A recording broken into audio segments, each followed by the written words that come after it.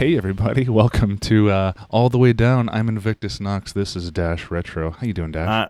I'm Dash. I'm doing good. It looks like it says 32, but is this 33 or 32? This is 33, and I'm glad you mentioned that because that's a perfect transition to talk about our, totally planned transition to talk about our subjects tonight, which is actually, I've been playing a game called Vermintide 2. It's Warhammer actually. Warhammer Vermintide 2. I have always been a Warhammer fan. I have never been a big Warhammer Vermintide player since I've never really got into it. I'm playing the second one now, and it's like very, very good, but it's got some weird things about it. I'm not big into RTSs. Outside of growing up playing a lot of StarCraft. It's a first-person shooter game. What? I was going to say, I've always heard Warhammer is talked about quite positively as far as RTSs go, but so Vermintide is a first-person shooter. Well, Warhammer in general is a big fictional universe. The game got its start in the tabletop era, kind of like, not RTS like video games, but basically like tabletop, basically, how an RTS game kind of flows, but as if it were tabletop. A lot of the games obviously kind of went in the RTS manner, but they made first-person shooter games. They made there's like Space Hulk, where there's Battlefleet Gothica, where there's actually starship combat. There's lots of stuff in the Warhammer. That's just 40K too. This what we're talking about here is actually just Warhammer. I hesitate to call it Warhammer Fantasy because apparently they concluded the fantasy universe and made something new called, I don't even remember what it's called. I've been out of touch with the fantasy universe for a while, but essentially it's old world versus far future and space, all that shit. What? Like it's all of it together at once? But essentially it's old No, it's there's Warhammer and Warhammer 40K. Warhammer 40K is Warhammer 40,000. It's the 41st millennium, essentially. Yeah, and to a moron like me, it's like Warhammer is Warcraft and Warhammer 40K is StarCraft. Yeah, but in the release orders that those games came out, the Blizzard stuff came after. Well, yeah, but, basically for the universe, yeah. Yeah. So, essentially, Vermintide is the idea that you're in the fantasy universe, so old school, medieval, wizardry, swords, shields, all that shit. Except with Warhammer's very unique take on the universe, etc. So Vermintide is the collective, essentially, story-wise, it's the conspiracy come to fruition of there's this underground race of rat men, and it's this big thing that just, you're crazy. If you've seen anything bigger than a rat, out in the field or in your village house, whatever, it's just a tall tale. But no, these actually are a race of rat men called the Skaven, and they have teamed up with some of the forces of chaos in the local area to bring about the end, the end times of their overworld, above ground, overlords. So without getting too much away of the story, they essentially. Well, I don't want to give away too much of the story, but imagine if Left 4 Dead could be a more fast-paced game using less fast-paced weaponry. And what I mean by that... I was going to say, give us a little bit of the hook on the story. What's the hook? Well, the rats are going to take over, and they're going to eat everything, and they're going to destroy everything, and they're going to kill you. And who are you if you're not rat people? You are one of 4 different characters, and that's actually where this game gets good for me. So there's characters rather than classes, and each of those characters has a class to pick from it. So it kind of takes me back to an older game I played, one of the last MMOs I really loved, which was Warhammer Online Age of Reckoning, because this game kind of takes the class system, almost, halfway takes the class system from an MMO and throws it into this kind of Left 4 Dead combat swarm-style melee or ranged combat shit in general. So you are either, it's fucking something, God damn it, Victor Hubert or something, I can't remember. Victor Saltzpyre is, he's either a witch hunter, a mercenary. I'm pretty sure I'm going to get these classes wrong because I only just started playing recently. Or not a heretic, a zealot. Classic like. He's a really religious guy essentially, and he could also be a warrior priest as a DLC character. So he's the kind of guy who's like sheltered in. He's the Sigmarite, which is their deity essentially in this universe. He's the zealot. He's the crazy religious guy, and you can kind of do what you will with all 4 of his classes. Like they kind of spread 4 subclasses across these 4 characters for whatever role you'd want to do. Like one can be like a ranged DPS role, one can be a tanking role, one can be a support role essentially, or however support works in this game. And in each of the races that you have, I mentioned Victor Saltzfire. You also have Sienna Fuegonasis, which I fucking hate her name because she's a fire wizard. And how the hell do you get a cheesier name than Fuego? Anyway, she's really cool. Because fire wizards work in a badass way. I'll get to that in a second. Then there's also the dwarf, which, damn, I'm really bad at remembering names. It's like fucking Barum or some shit like that. I don't remember. It starts with a B. Their names really aren't important, but you kind of like... There's a lot of story that goes on in the dialogue back and forth between these characters, but their names are so unimportant that I just don't remember them. But yeah, there's the little dwarf, and he can be, a hunter. He can be a tank. Like it's called an Ironbreaker in the Warhammer universe. He'll be a slayer, which is a badass kind of little dwarf. And then you can be an engineer, which he has like this sweet fucking steam-powered Gatling gun. It's sick.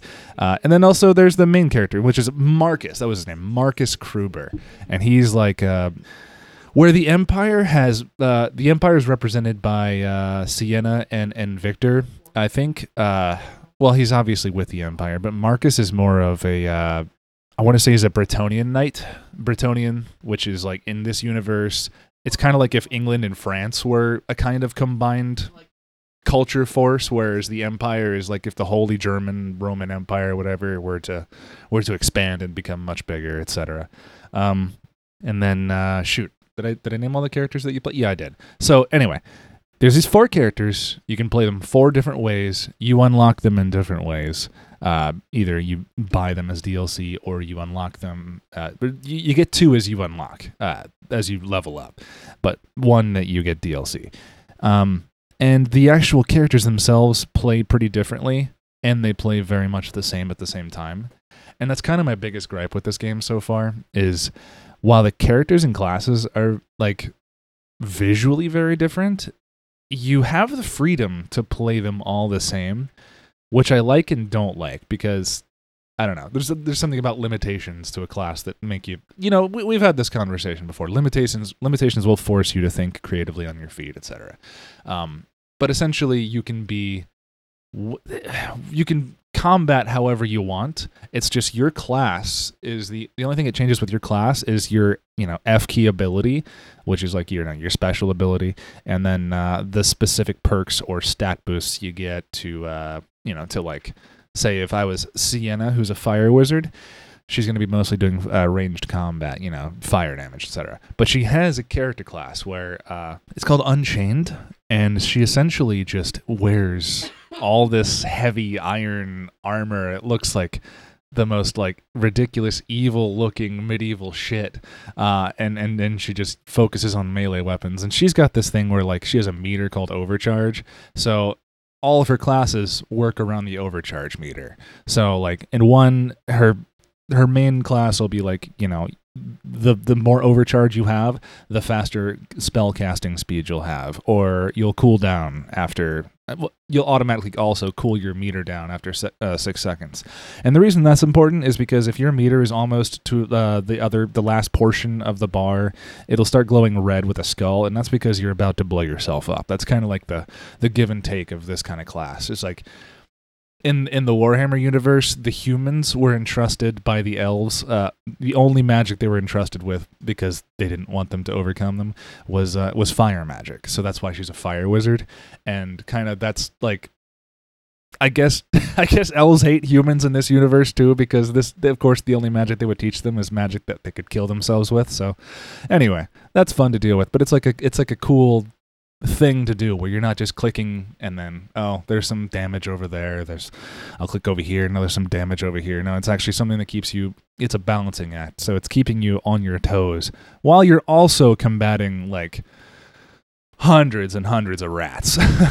Yeah, so the first thing that you compared this to was Left 4 Dead. Mm-hmm. And so it's generally a co-op shooter where you're just fighting hordes of enemies. Yeah, there's no versus. Like, it's a multiplayer game for sure, but it's all like you're in a party with people against the hordes. And so what's the goal? Because like in Left 4 Dead, you're trying to get from point A to point B. Yep. And that's the same thing here? It's basically like that, except with this, you have, I would say, in my limited experience with Left 4 Dead 2, and much less so Back 4 Blood, I would say this game has a lot more objectives in the level. So you have to go to different parts of the level, sometimes multiple times. So you have to backtrack. There's areas where you'll create an event where, of course, you're gonna just trigger a swarm, and you have to combat that. Or there'll be sometimes the game will be a real dick and throw like a big meaty not boss, but like something that'll fuck you up if you were currently running away from the horde. And so the way that the game works from getting from point A to point B is point B.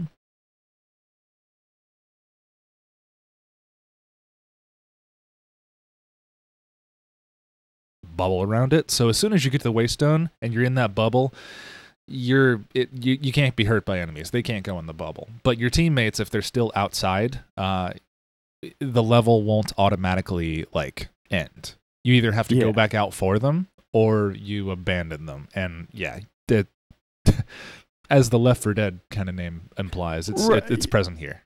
And, that's just like in Left 4 Dead when there's the, the exits. I can't remember what they called the exit, the safe room. Where safe room. Yep. You close the door. Exactly. And then, And just like Left 4 Dead, it's also got all those kind of different, kinds of character bosses. Like, Left 4 Dead had the Hunter, which I remember, which was the super annoying fucking hoodie-wearing asshole that would climb the walls in the alleyways. You kind of have that here, except this rat's just known as an assassin rat. You'll hear him in your headphones, left to right, go stereo in and out, so you can't really picture where he's coming from until you see him.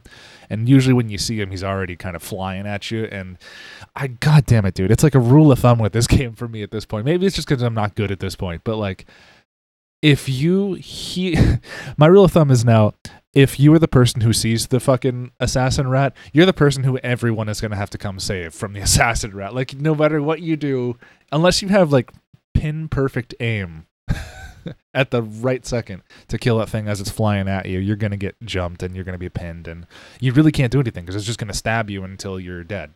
And right. Yeah. So you said that the different characters have different classes with very different abilities. Yep. Is there anything besides that? I mean, does that do enough to separate the game from Left 4 Dead, do you think? Yes, for me. Because it's got a lot. It's got a lot more going on with the combat, I think, than Left 4 Dead does. Well, at least the old school Left 4 Dead. It's like, oh, okay, I could just pick up the M16, or I'll use a submachine gun, or I'll just use a pistol, or whatever. It's like there's just way more depth to it than that in this. However, my biggest gripe with it is that while all the characters do play. They can play the same, like I said. Their abilities are different enough to distinguish them from each other, like mechanically. The skill trees that you follow are like the same. Like, maybe it's because I don't know the game enough, and of course I haven't gotten a character to level 20 yet. So I have heard that the beginning skill tree abilities pretty much are the same across all characters, and that's like the first ability in like the first column, in the first row, you have three choices.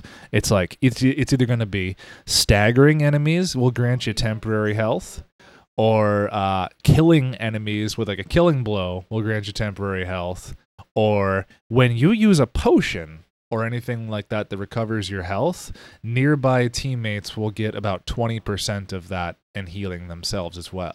So it's like every class I've played so far that I've tried to, give any amount of time, they all have that. So it's like, I don't know. But I've heard for something like the Warrior Priest. Okay, I'll get into the way the Warrior Priest works. And the way I like this, the reason I like this class is it's a class that's technically a support class, not really heal or tanking, although they can tank if they want.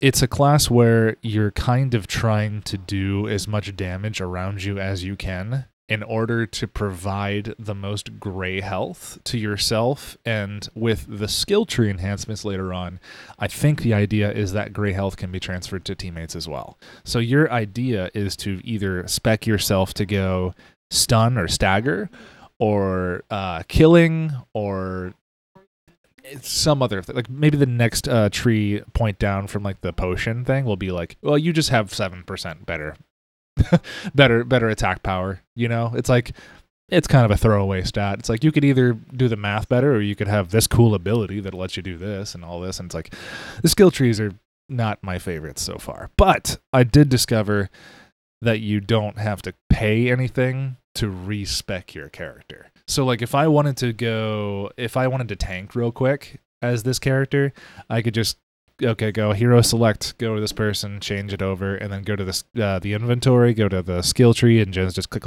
put it the way I want. You know, it's fine for that, but I kind of wish there was like, I don't know, like a favorites menu, like here's how I want this build. I'll push this button and it specs me that way. I don't want to have to click every one. Oh yeah. You know, there's lots of stuff like that, you know, it could use some polish, but yeah, I think World of Warcraft had something like that. It was like in that game you did have to pay in-game currency to respec your character, but at some point they did introduce like dual specking where there was a button press you could do that would just flip you between two that you had preset or something. That was after I left. Yeah, this was quite a bit later, but yeah, I'm a little surprised it doesn't have something like that. Oh, dude, I remember that too. That was a miserable time if you were a WoW player, like especially me as a warrior. So I played an arms warrior, so I was a big burst damage dealer kind of character. But you know, late game, if you were a warrior and you weren't a tank, like you weren't shit to anybody. So I couldn't deal with the people who would like, you know, try to force me to play it the way they wanted to play. And at that point, like you said, there's actually real monetary consequence to being forced to being played the way you don't want to play. You know, it's like that gold, dude. There was like I guess I'm showing my age a little bit here, but there was a solid point in time where gold farming in World of Warcraft was a legitimate career choice for a lot of people, especially in China. Like, it was a meme, but like it was real. You actually had people sleeping under desks while their worker mate would be awake on their shift, just doing the same patterns, like almost speedrunning WoW, speedrunning daily quests to just farm gold for you to buy. But yeah, dude, I couldn't stand that. So seeing that I didn't have to pay money or even pay in-game currency that you have to, you know, buy with real money for cosmetics and shit. And that's another can of worms too. The cosmetics are not worth it in this game, which is a shame. Yeah. I was gonna say Warhammer is like, that's the game where you can legit have as much fun in an army painter. You can have just as much fun in the same amount of time as actually playing it. But anyway, I didn't mean to derail you into World of Warcraft off of Vermintide. So as you're playing, you said that there's a skill tree. You mentioned that a couple characters were unlockable, but then another one was DLC. Is this game, are we in like, is this a battle pass situation with this game? No. So how it works is no matter who you pick, you start a character at level 0. And you don't get the next character to play until you've gotten your first character to level 10, I think it is. And then you unlock the second character class from that at level 15, I want to say, which I actually really like because it forces you to play the base character to understand the game before you go playing. Like, okay, for example, I'll go back to the Fire Wizard because I love playing the Fire Wizard. Her Battle Wizard class is the one you start out with. That's the one where you automatically start venting your heat, your overheat meter after 6 seconds of not using it. So say I get to full meter and I don't want to blow up and hurt myself and waste a potion or possibly get left behind. I can just switch to my melee weapon and just start hitting fuckers. So that's nice. Or you can do what you're supposed to do and hit the R key, kind of like reload, except in this game, R is you physically venting your heat out of your meter and taking that as a chip damage to your HP. So you can, and I have killed myself accidentally by just hitting the R key at 0 health. So like it's good that you're forced to play the Battle Wizard first, because the next step up is the Pyromancer. And that's the one that is a little bit less, hybridized. Like you could do more melee stuff with the Battle Wizard than you could the Pyromancer. Mechanics wise, gameplays wise, you do whatever the fuck you want. But like with the Pyromancer, she doesn't have the ability to vent after 6 seconds. So you have to deal with your meter. You have to be on top of your meter, being, near the top but not low, because her passive ability as a Pyromancer is the more meter she has, the higher crit chance she has. So instead of just saving you could be doing way more damage if you've built up the the wherewithal to not blow yourself up first with the Battle Wizard. So I like that. Gotcha. Yeah, I was worried about the Battle Pass thing, just because of what you were saying about the DLC and stuff. But all right, well, and you also asked like, what do you do? Like, okay, so it's pretty obvious in Left 4 Dead, get the fuck out, survive, but this is Warhammer, and you're a group of 4 actual badasses. So you're not trying to escape. You're trying to run. Generally, when you're trying to escape, it's because you just did something to royally fuck up a lot of the enemy. So there's like a lot of satisfaction that goes into it. And actually, one thing I did want to say about this game is because, how when this is kind of a weird connection. You know how when the Battlefield series introduced what is the DICE engine or the Frostbite engine, and all of a sudden all of the fucking environments became a lot more destructible than they ever used to be in a video game. That feeling when I was playing Battlefield is the same feeling I get when I just like, if I have a conflagration staff as the fire wizard, charge it up. This staff, she has a bunch of different staffs that do different kinds of fire damage in ways that it deals it. This staff is like essentially charge it up and it's just a flamethrower. So just like fucking burning, and the fire looks great too. Great graphics. It's a very pretty game. And just toasting like scores of rats is like that same level of satisfaction. But contrary to like Left 4 Dead, or really any kind of co-op game, any co-op experience, this has been one of the few, this could just be me being a Warhammer nerd, it probably is, but this is one of the few games where I've not wanted to be on voice comms with my friends who are playing with. Like, I don't want to play with people randos, but I totally will, because this is one of those games where like randos skill level matters, but I totally just want to hear the dialogue between the characters. Like the writing between characters isn't the best, but it's Warhammer and it's a cheesy universe anyway, so you kind of just go along with it. But it's to the point where it adds a whole element to the game that you didn't think you'd appreciate. I know Left 4 Dead had back and forth banter between characters, but this is like almost the level of engagement between like the Uncharted games, like the characters in the Uncharted games, and how well the dialogue between characters is there. It's engaging and it's fun to just see why each one of these 4 characters talks funny or says funny shit or weird shit. That's pretty charming about it. So it's a game that you can absolutely veg out to, I guess is my point, while also being a game that Recruit is the lowest difficulty, is pretty boring at this point, because that's the veg out mode. If you just want to veg out, you can just honestly, Recruit's a little bit more boring, because I wish there were same difficulty but more rats. Like that's where you want to get the focus in. But you can go to veteran difficulty, you can go to champion, I think is the hardest one, and there's one in between that. But they're what actually make the game fun. And I don't find myself saying that about games very often, where the difficulty setting actually makes it good. And I mean, I know a lot of games on easy mode are boring, and that's why I always play things on normal, but this is the one game where it's like it absolutely changes up the strategy between difficulties. Because say I'm playing the Warrior Priest again, say I'm using a 2-handed mace, and his, by the way, his mechanic. I hate jumping around here, but the more enemies that die around him, he builds up a meter called Righteous Fury, and as soon as the meter fills up, it'll start draining. But his like hammer starts glowing like golden light with like Sigmar religious shit, and he starts dealing. Whenever he hits an opponent, he also does 20% weapon damage. In smite damage. So, and I think I want to say his rate of fire goes up too. So with the way that this game just handles two-handed combat, it's very satisfying. But as soon as you up that difficulty, you're immediately forced to start going like, oh shit, I gotta pay attention to everything I'm doing here, because now there could be like 5 people attacking me in different intervals, and I now have to choose: do I block or parry with a two-handed weapon? And the way this game handles that is gives like a little meter of like little shields, and like it'll show you how many blocks you have left before you're totally staggered and broken and you have to attack or run.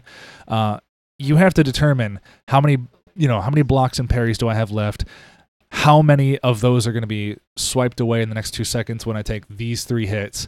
Can I push them? And that's a mechanic. It's like when you're blocking, you actually want to push, and it staggers them, so you get a swipe in there too. But you also have to worry about, do you have the stamina for that? Do you have the time to wind up a power strike that actually, with two-handed maces in the game, it actually gives you a nice wide sweep, so you can hit a lot of things at once. You have to make sure you can wind that up, or if someone's behind you, that one little backstab behind you is going to cancel that animation. So you have to go think on your toes. All right, wide sweep now as they're staggered, or turn around and quick sweep, or quick hammer to the fucking face of this rat, and then power up another swing behind me and go around. Like there's a lot of decisions in the melee combat that gets made in a very small amount of time with even the most moderate level of difficulty, and that makes it very engaging and satisfying, I'd say.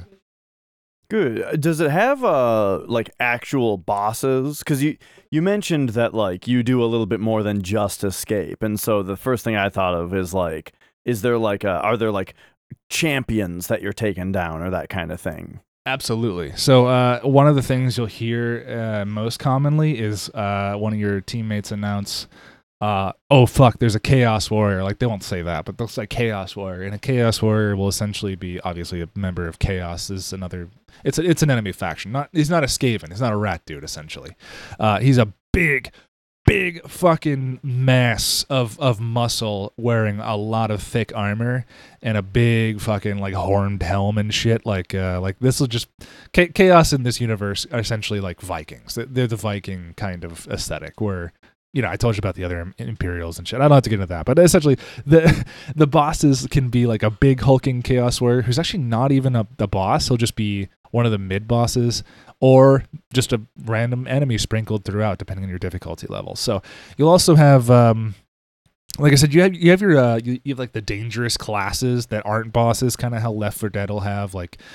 The hunter, the boomer, etc. They'll have, well, there's no boomer in here, but they have characters that like a gas rat, which is essentially this rat with a gas mask and a big old backpack that he can shoot poison gas at you. It's an area of effect thing. You want to take him out from range, unless you want to get fucked up. Then there's also like there's a hook rat. That's also one of the fucking annoying ones. A hook rat just makes all this weird noise. Walks up behind you. You can see him. No matter, you can see him for like 5 minutes, and he'll still get you.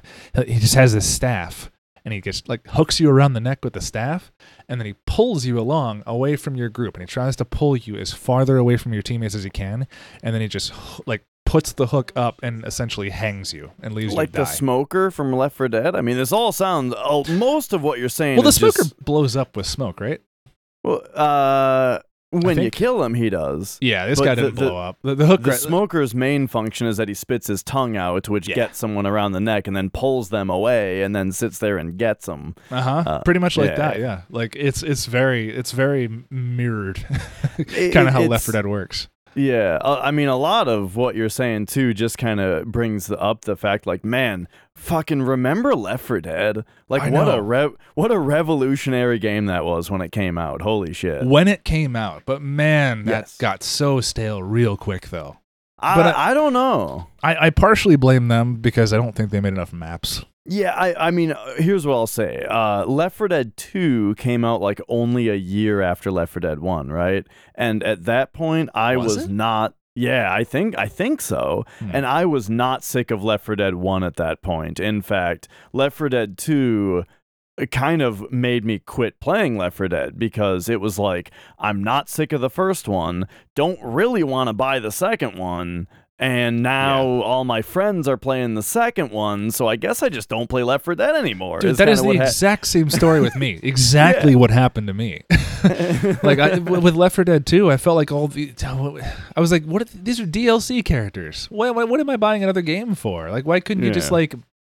Oh, okay, I get for dialogue purposes, certain characters have to be there to talk to each other. I get that, but like it felt like the same fucking game, and I was like, I'm not doing this. So I guess though that the reason I bring that up though is to say that I didn't necessarily get sick of it at the time. But yeah, it's definitely a much older game now. It's really interesting though the way that like even the studio that made Left 4 Dead, Turtle Rock, Turtle Rock gets a lot of credit for making Left 4 Dead.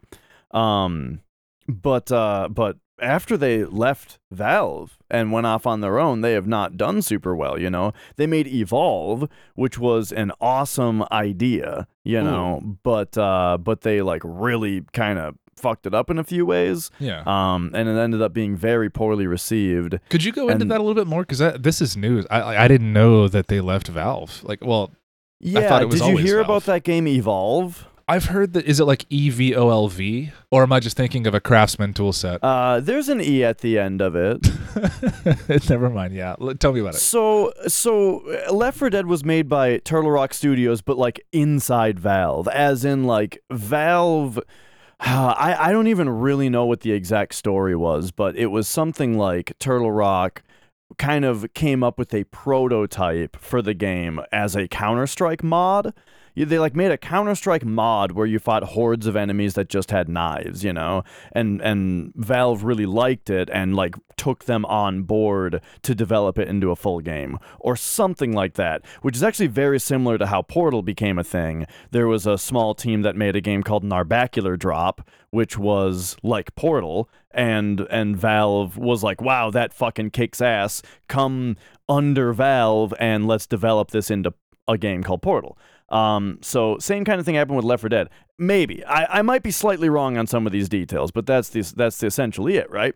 After Turtle Rock then went away from Valve and just made their own independent project, it was called Evolve, which was the same idea of asymmetric multiplayer, where like one team is 4 humans and then the other team is something else, right? Because I sorry if I'm jumping around here, but Left 4 Dead, the big thing about Left 4 Dead's multiplayer was that you had 4 humans versus the horde of zombies, but also 4 human-controlled zombies. So it was like a 4 against 4, but it was asymmetrical. You know what I mean? Well, that was the multiplayer, right? Yeah, I'm talking about like the versus multiplayer mode of Left 4 Dead. And at the time, that was like a really cool, revolutionary, crazy idea. It might not be literally the first game to do it. Definitely not. I mean, I can think of like Conker's Bad Fur Day Beach Mode was asymmetrical, but still though, it was very novel and cool. So they took that idea and ran with it with Evolve, which was a game where there were 4 players that played co-op against one giant like monster, So maybe it was like a giant, I don't know, like let's just say they're King Kong, right? So one player gets to be King Kong while the other 4 people are like heroes. I think they had skill trees, I think they were kind of different classes. A lot of this same kind of stuff that you're talking about with this Warhammer game, but it's just them against this one monster that one person is controlling. Great idea, right? But the thing that some of the things that crippled the game was, first of all, this was a game that was made to sell DLC. and not to be a really fun game.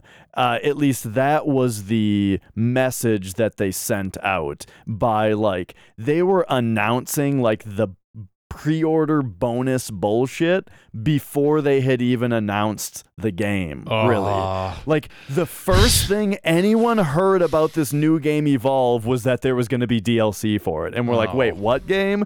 So yeah, and so then when it came out, it was like there were very few options for the players and very few monsters to play as, but you could buy more, and boy, oh boy, could you buy a lot of shit for this game, you know? And so, like, that just was a really bad message to bring new players in. But then also, from what I've heard, I mean, the game just had giant balance issues and bug issues and that kind of stuff that I don't think, you know, by the time they may have gotten that stuff sorted out, the game just had such a bad reputation already that it was kind of, the damage had been done, you know? Dude, when the payment model supersedes the probable, like, writing of the game, that's probably going to be an issue.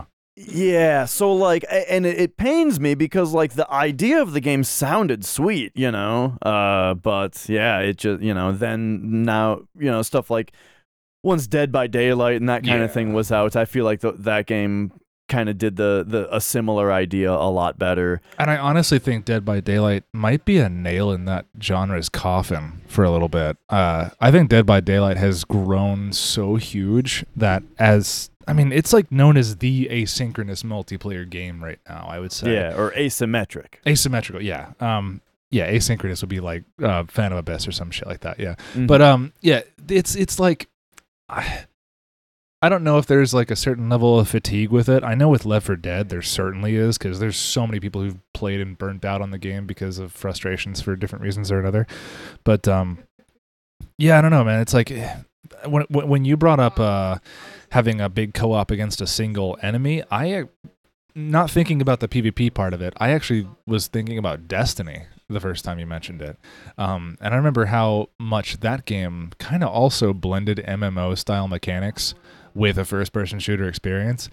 And it's kind of crazy to think about. I mean, obviously, it's a different template, I guess you'd say, where I'd say Destiny in many ways has the DNA of Halo in it, where this is obviously the DNA of Left 4 Dead. Like, no joke. I looked it up, and the develop is for Vermintide is actually a company called Fat Shark, and I wanted to see if they had done anything prior in the Left 4 Dead style, and they've got a few different games called like Bloodsports TV, Escape Dead Island, War of the Vikings, War of the Roses. I don't know if that's all the same kind of thing though, but Vermintide seems to be their only Warhammer thing so far, so it's crazy because of how good it's going. I know. Okay, so it's actually the first game is called Warhammer End Times Vermintide. I guess I need to play that now because this game is so fun. But like, it's gotten so big with Vermintide 2 that they actually apparently announced Darktide, which is a 40,000, a Warhammer 40K variant. Essentially, every game. Yeah. And I haven't seen anything but, oh, dude, I'm looking at oh, man. It's got Dan Abnett listed as the writer for this game. Holy shit. Okay, are you a Warhammer fan? No, I don't hate it, but I just don't know anything about it. Fair. And that's totally fine, because there's a fuck ton to know about it. There's like, Warhammer is like one of the longest running fantasy universes out there, with like one of the most fleshed out, like, God, there's so much shit. But between, even with like one legion of oh God, there's so much you could do. Anyway, yeah, so you kind of hit the nail on the head earlier by comparing it to the StarCraft thing.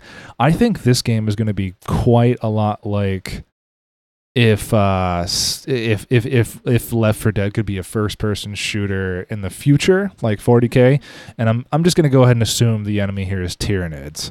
So I think it was called the Zerg in StarCraft. I never played StarCraft. Yeah. I don't think the Zerg aren't the Zerg like a sentient, like alien intelligent race or something? Yeah. Well, they have an overmind and like cerebrates. There are intelligent beings at the top of the whatever you call it, like society, right? But then the ones at the bottom without a cerebrate controlling them are feral. Okay. So in 40K, Tyranids are essentially, I guess you could describe them as the universe's garbage disposal, except they're aggressively so. So they're kind of like xenomorphs if you think about that in the aliens kind of universe, in that they're just perfectly bred killing machines. They're just insectoid. They have a hive mind. So I don't think any of them actually have like a central, like their own kind of. There's no personality essentially. They're all just monsters of various different sizes and shapes that are just perfectly designed to rend flesh and separate bone from people. So like I assume that's going to be what they're going to do with this, but dude, if just knowing how good Vermintide 2 is, like gameplay wise alone, I got to see how this is going to happen, because Vermintide 2 does melee weapons so well. I would argue two-handed weapons a lot better than one-handed, but it does it so well that every strike, when you're not just spamming away in a recruit difficulty, feels like it's got purpose, or it needs to have purpose. So there, with the amount of precision involved with a first-person shooter melee kind of thing that you'd think is spammy, there's a lot of tactics into it. I can't wait to see that shit with chain swords. So in 40K, you know, their melee weapons are futuristic, because they still have melee weapons apparently. Obviously, if you're orcs, they're still just like fucking, you know, choppas. They're just axes and shit. But you know, the Space Marines and Chaos Space Marines, they have chain swords, chain axes, which that's not like a sword with a chain attached to it like Kratos or some shit. That's actually like a chain sword bladed sword, like a chainsaw bladed sword, or a chainsaw bladed axe with an actual motorized function to it. Like you hit people and you hear brrr, it's like fucking satisfying as shit. Blood goes everywhere, it's fun. Then they have like power swords, which are just like actual swords with like a plasma like superheated like layer around it, so it'll cut through anything. There's so much there's so many ways to fuck something up in the Warhammer universe that like I can't wait to see how it gets used in the future when there's more than just swords and guns and shit. Yeah. So I wanted to finish what I don't even remember what my original point was, bringing up Turtle Rock and how like the DLC model with the paid shit. Yeah. That stuff. Oh, so the thing after Evolve, though, I mean, I glanced at their Wikipedia page, and I guess that they had some other stuff that they made, but the Back 4 Blood is that developer now, but away from Valve, right? So it is the same dev. So Back 4 Blood is Turtle Rock, yes, but without Valve. And everything I've seen of Back 4 Blood looks very not good. Like it looks like an extreme, it looks like a big step back from Left 4 Dead, you know, where Left 4 Dead had a lot of really cool shit in it. Besides just the what the hell was I saying? Oh, just like the horde mode kind of like revolutionary game genre that kind of we hadn't seen before. It also had just a lot of really cool stuff like physics mixed with animations, where like when you shot a zombie who was running, the way that they would like still kind of step forward even though they were ragdolling, you know, and it made like dying zombies look really cool and dynamic, right? And the way that like they were so careful about, you know, they put all the light sources low to the ground because that casts zombie shadows on walls, and then everything looks scarier, right? Like there's all this kind of stuff. I didn't think about that. Yeah, because when you had swarms, you'd see the shadows on the building lights before you'd see them actually run around the corner. That's a good point. Yeah, and it's like a very deliberate choice that all of the light sources in the game are from a low angle. And the thing is, just from what I've seen of Back 4 Blood, like none of that kind of stuff is there. Also, things like in Left 4 Dead, besides a couple really cheesy spots, the zombies could generally get you no matter where you were, you know? But in Back 4 Blood, they're like a lot stupider and can't really climb around on stuff as well, you know? And I don't know, it just looks like a janky clone game, you know? I'm going to draw two comparisons here. One back to Vermintide, because but talking about Vermintide, Yeah. Vermintide does that very well. But second, just because this is a shorter point, I fully agree that it feels like there's something missing. And I actually think a lot of that comes down to the engine. I want to say it uses the Unity engine, which fair choice because I think I think Phasmophobia uses that engine. It felt this very same. It felt like I was playing Phasmophobia.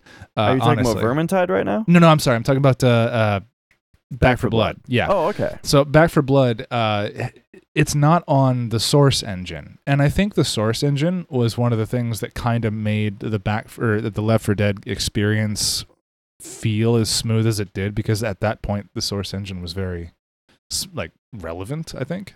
Yeah, I agree, and I just looked it up, and apparently Back 4 Blood is on Unreal 4. Unreal 4. Okay, so I was thinking Unity, but either way, you can very much tell that it doesn't feel like Left 4 Dead from the engine.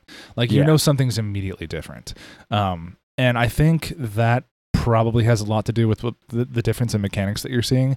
But I will say, Vermintide does the first thing you're talking about very well with the enemies. You're talking about how if it was a zombie and you attacked them, you would see them still kind of walk forward because they're a zombie. That's part of the fear aspect, is I'm fighting a corpse right now that's trying to fight me, and it's falling apart, but it's still coming at me. That happens in Vermintide, and I think probably for the kind of game it is the reason that they chose to go with a certain faction of chaos. So I guess to simplify this, in the Warhammer universe, there are 4 main chaos gods. One of the gods is called Nurgle. He's the god of rot, pestilence, and essentially ever living life until you just become a puddle of sludge. Characters in this universe are most notably really fucking big, but from swelling and rot. Their actual flesh is dense armor. They basically feel no pain. It is kind of one of their things. So they're almost like living zombies. Nurgle is known for his care of his followers. So he wants his followers to feel no pain. So he makes it so, all their nerve endings rot and die. So anyway, when you kill an enemy, even the basest level of zombie, the ones that'll die in one hit from a single swing, the Dynasty Warriors enemy, I guess I could call them, they kind of stand there. You can take even if it's a hammer, you can decapitate them, and they'll actually still kind of just walk forward still, and until they kind of either collapse on their knees or fall over. You're not done with them, I guess, after a lot of strikes is largely the feeling you start to get. A lot of the times I've found myself after doing a heavy strike trying to figure out if I need to hit that enemy again, or if I have time, or if I'm safe to move on to the next target. Because there's been times where I've hit a zombie straight in the head, and honestly, I'm pretty sure I smashed his fucking skull into his shoulders, and I still got hit from behind by that same character. So there's things that make it seem like you're legit fighting the living dead in this game. It does a good job at climbing as well. You mentioned they didn't do so well in climbing in Back 4 Blood. No matter where you are in this game, the game does a very good job of making sure you can be reached by at least 2 of the mobs at all times. So if you can't be, actually, I haven't even found a place yet where I can't have 1,000 of the simplest mob just climb, run up to me. And of course, you can see them climbing up to you. You can kill them while they're climbing up to you, but they're going to reach you no matter where you are. And that's actually one of the biggest looming threats in the game, is because I think one of the reasons that this game is different from Left 4 Dead or Back 4 Blood is in my friend Jay actually mentioned this earlier. Totally agree with it. In Left 4 Dead, you're kind of encouraged almost to take choke points and say, hey, let's encamp here. I got this health kit. You have the least health. I'm going to go in front of you. I'm going to start fucking just shooting in this hallway. Give me supporting fire from behind. We'll wait till the horde is done. If you do that in Warhammer, you will either get left behind by your teammates who are furiously running forward to try and find some loot dice or literally just trying to get on the leaderboards, like, because you're competing against each other in score as well. So the DPS will be running forward to get as many kills as they can or something like that, and they can do that because it's a risk. So you can go ahead of the group, you can get left behind the group, but either way, if you're ahead or left behind, you'll get sniped by something. I don't mean literally sniped. I mean like a hook rat will climb to where you are, because they can climb literally anywhere. Or there's like a chaos sorcerer called a leech. They call them leeches, where like essentially they hover you in midair and start life stealing you.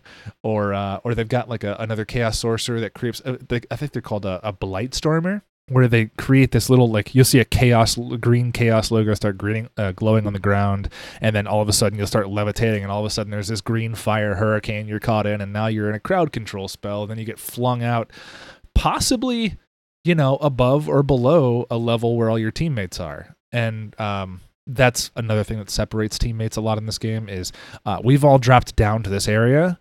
This guy's up here, because he wanted to provide some ranged DPS or whatever. But all that means is now we're all down here fighting, and this guy up here that was trying to provide support, hook rat, sniped, something, can be killed, and we can't get to him because there's no ladders. So, like, it's very much a game where you're being forced to move. You can't really take choke points for any more than a small amount of time. So you're always on your feet, and I like that. Sweet. And one last thing about Back 4 Blood. Did you play the beta? No. Okay, so I played the beta. I had very little hope for it, so I went in not a fan, and that was purely because of what sounds to be our almost identical Left 4 Dead experience. I was kind of left with a bad taste in my mouth, and honestly, I played so much of the first game that I burnt out on it pretty bad. So the formula was stale for me for a good decade. And when I went back to Back 4 Blood, and I played this before Vermintide, mind you, but I went back to it, and I will say I was impressed. I was not at all. I mean, I was expecting the room-to-room hordes, you deal with this and that, but like, I would say the game is actually a pretty good step forward in terms of weapon customization. Maybe not so much customization, but and how you want to combat with the enemy. Like, I want to say with Left 4 Dead, if memory serves, you kind of just found a weapon and used it till its ammo ran out, or you could maybe have like, wasn't there a mode kind of like how you'd start off in Counter-Strike where you have a weapon wheel, and you could kind of choose a weapon to use for a little while? I haven't really played Counter-Strike either, but okay. But you're right in that, yeah, Left 4 Dead, there wasn't any weapon customization from what I remember. Yeah, and Back 4 Blood, I think you actually choose your weapon. You actually have to buy it, kind of like Counter-Strike, I want to say. At least that's how I remember it in the beta. So you get more to play with right off the bat. So there's the idea that you can figure out what character you like to play. I guess I don't think the characters mattered. I think just the weapons mattered. So you just kind of went through it like that. And I didn't care about the game enough to keep playing it after the beta or even to buy the game. But I would say it's a little bit. I would say it's better than Left 4 Dead 2 in the combat. Maybe not so much as what you're saying now, though, because I never really got the whole lighting thing you're talking about in order to, the low lighting to make all the crowds kind of stand out against the walls and such. But I would say give it a shot if you liked Left 4 Dead, and then judge it off that. It really doesn't feel like a big leap behind, I would say. Okay. But Vermintide is better. It pretty much does everything Left 4 Dead didn't do. That keeps me going back to it, because you have 4 classes per character. Technically, Sienna, the Fire Mage, doesn't have her DLC class yet. I think they're still working on that. So she's just got 3. But each other one has 4. And you can play them however you want, of course, like I said.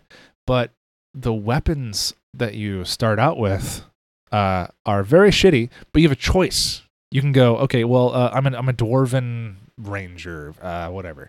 I can use what's called a handgun, which is actually like almost like a 22 rifle without a sight. You can use a crossbow. You can use what's called a repeater crossbow, on Victor. It's like a crossbow with like a box of arrows just sitting on top. You can use a hammer, like a great hammer, or a hammer and shield, an axe and shield, a great axe. They all do different types of damage. There's swords. What I'm trying to say is, when you start off, there's like 10 different ways you can have fun with a character you're playing, and it's unique to that character. So like, you have to play a character that no one else has picked. So like, if you start a match in quick play, you could host it and people can join. But if you're playing the character you want to play, they can't play that character. There's no duplicates. So anyway, yeah, there's lots to it. I would encourage people to try it for sure. Yeah, sounds great. Yeah, you had a game that you mentioned that's actually retro. Mine's That's not so right. retro. Yeah. In between my Final Fantasy VII runs, usually when they die, I've got a couple PlayStation games that I've been playing. Dude, One of- congrats on 650? 648. Holy I got shit, now. man! Sub 650 at least, but 648, nice, man. 648.12 is my newest PB. Speaking of which, I've actually spent the last couple weekends hard nerding out on some new cutting edge speed tech for FF7. There is a cutting edge new speed strat for one part of the game, but it is insanely complicated to Turbo know controller? how it works. No. So I'm talking about the elevator manipulation.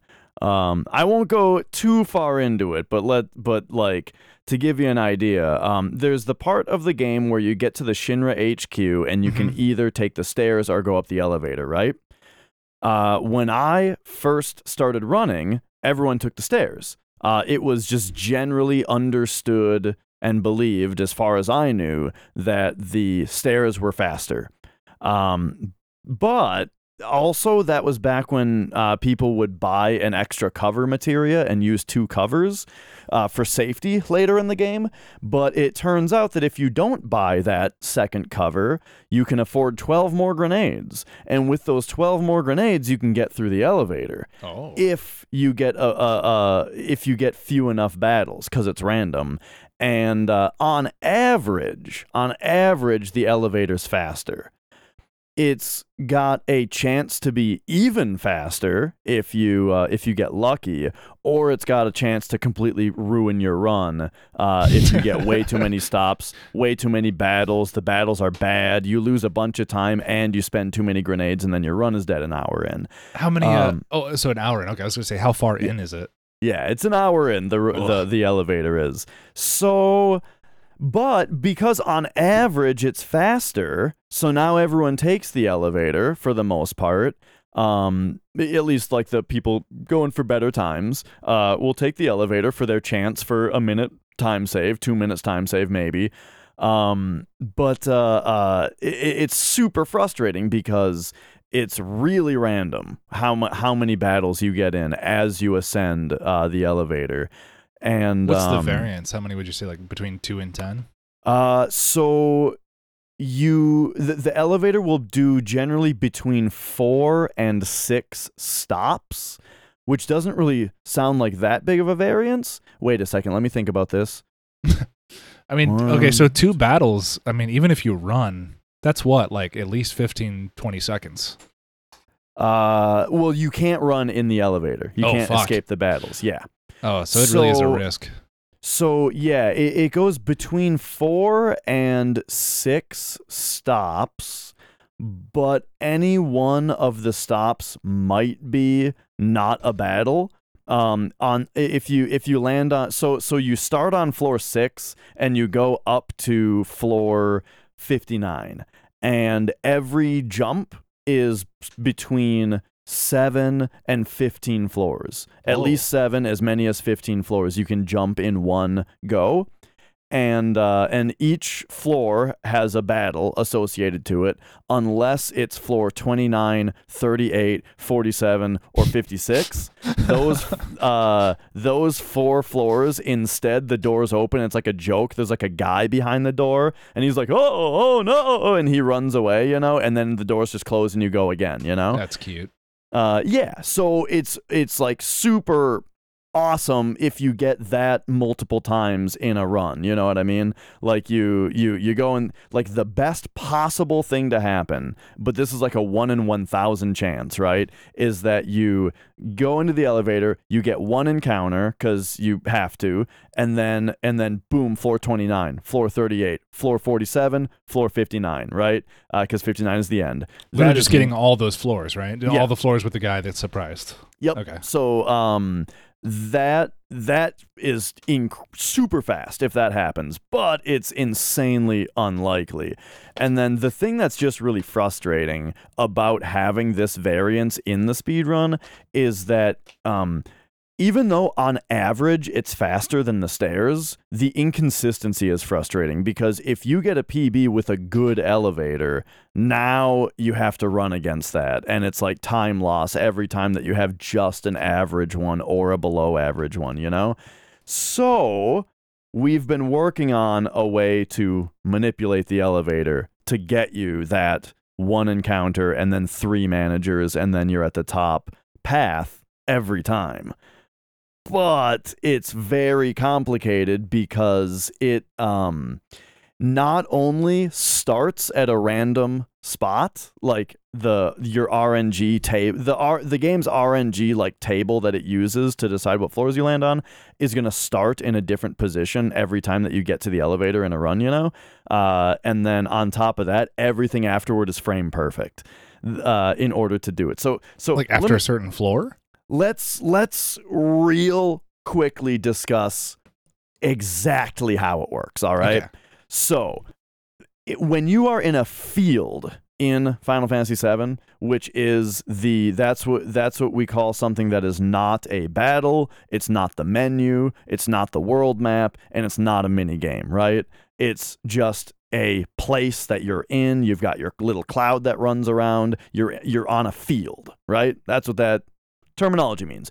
When you are on a field, there is a specific RNG table that the game uses for its RNG values.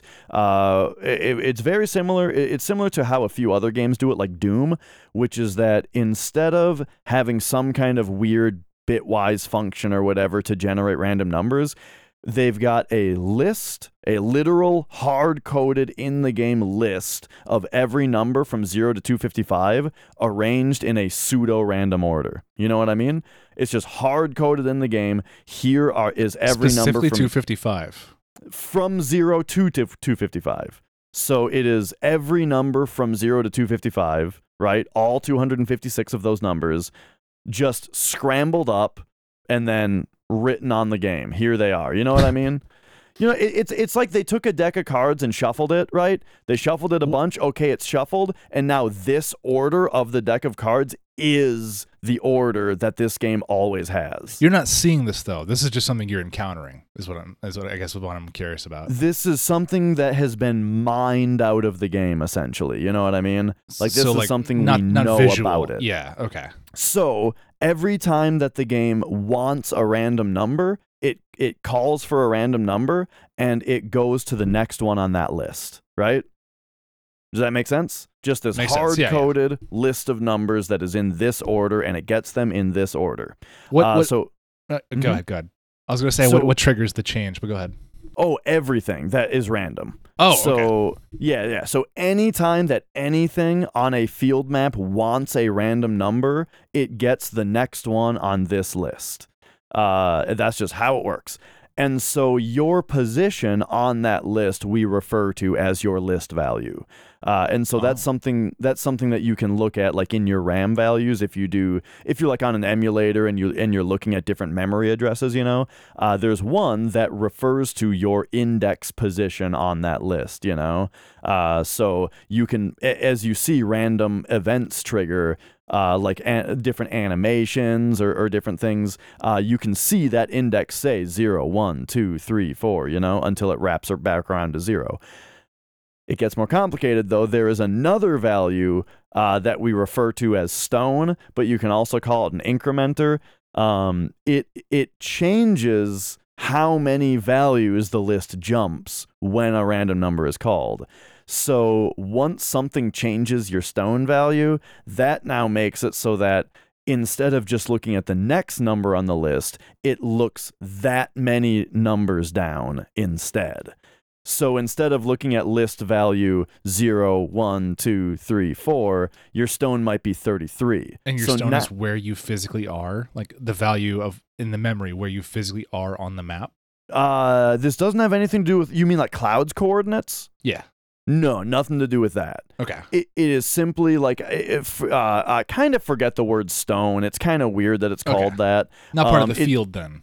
Correct. It's part of the field RNG logic. Gotcha. So I mentioned that every time a random number is asked for, it just looks at the next thing on the list. That's because your incrementer is 1. So it looks one number down the list every time. Yeah. But something might change it to 33. So now you're at 0, but the next time the game wants a random number, it jumps 33 numbers down the list and looks at that one, and it keeps doing that. And that number, I'm gonna call it stone because it's just what we call it, and so it's gonna come out naturally. That number, though, it can only be any number that is a multiple of 16 plus 1. So it can be 0, 17, 33, 49, and so on. And those are the numbers. So here is exactly how the elevator works, all right?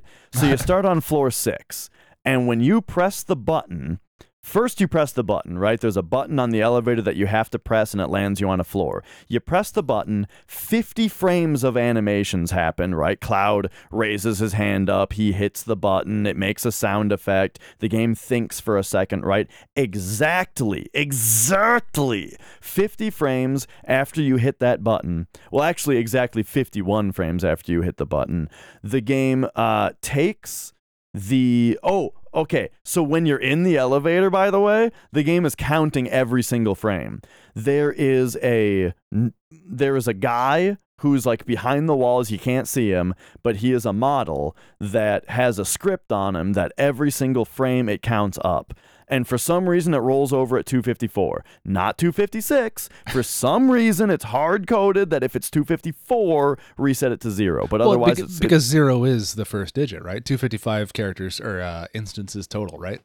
Well, you would expect it to roll over at 256 because it's an 8-bit value and it can carry up to 255. But for some fucking reason, they hard-coded it to roll over at 254 instead, which messes with a lot of the math when you're trying to do this stuff. When you're trying to manipulate the actual cause, honestly. Well, so here's exactly how it works. So, that guy, that model that's behind the wall is counting up every single frame. And when you press the button, it waits 50 frames or 51 frames, and then it takes his value, his number that he's currently on. Let's say it's 160, right? And it actually, so that I can do this properly, I'm gonna straight up bring up a calculator while I talk about this. Let's say it's 160. That's the frame number that we're on when it decides to do the calculation. All right. It takes that number and it does mod 16 on it, which means it divides it by 16 and returns the remainder. Yeah, the remainder.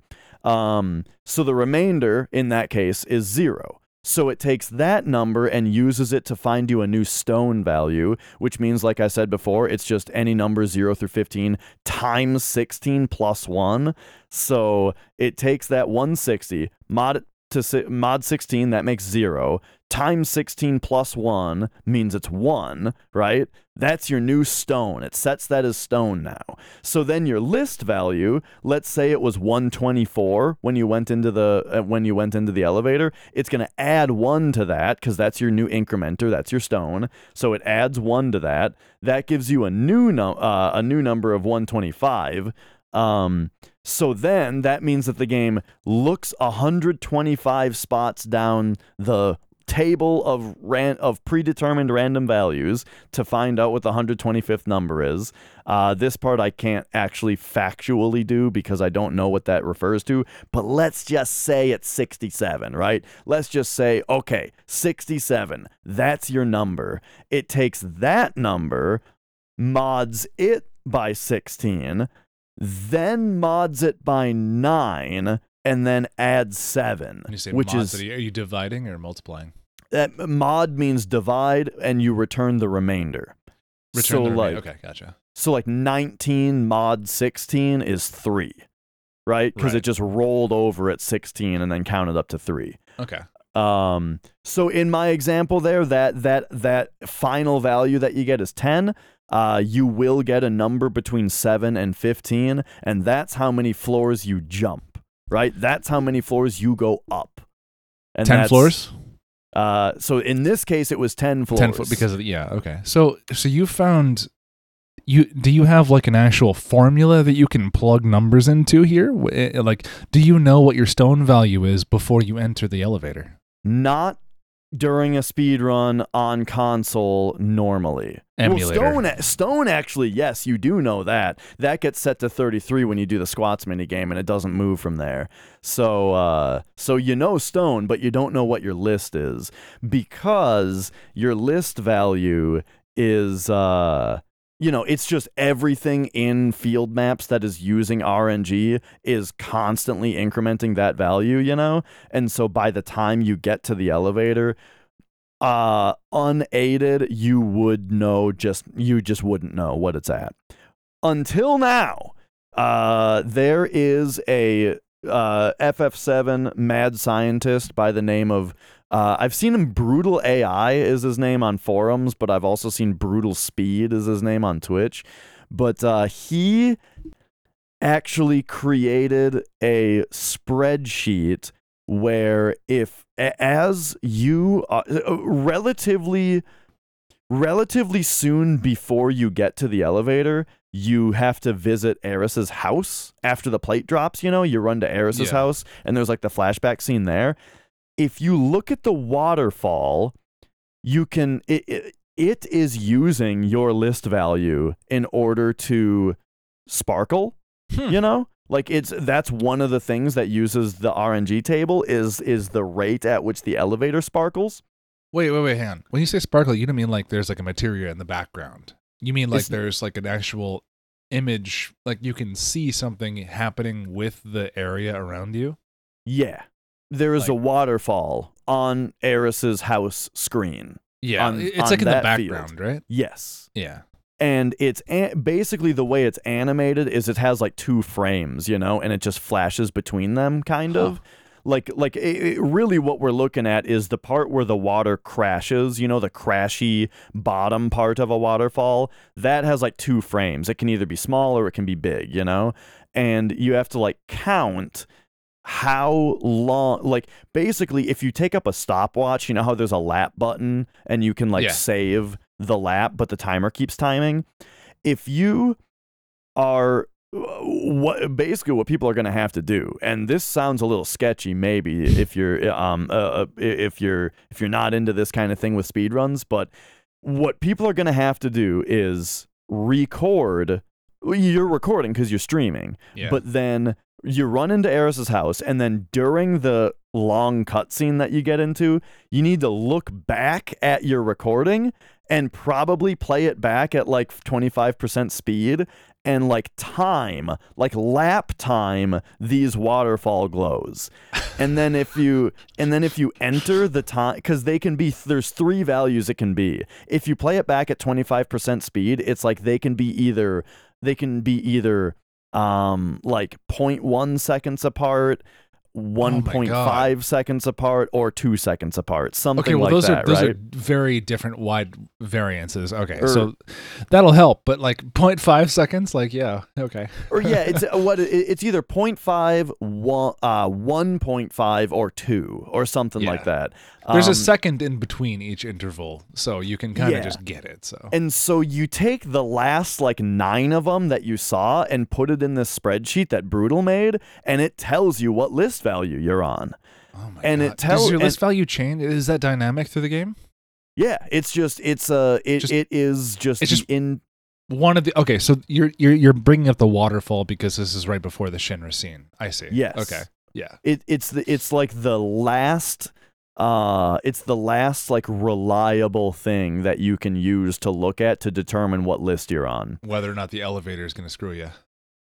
Well, no, because we're gonna fix it. We're gonna fix the elevator using this. Which is why I kind of wanted to work backwards before. We'll get back to the waterfall because let's just say you do. Okay, well, no. We're far enough. So the spreadsheet tells you if you do all of your movement from then on exactly correctly, sometimes like frame perfect, you got to be on a couple screens. Then you will get to the elevator on a known list value. All right. So now you actually know where on the RNG table you are going into the elevator.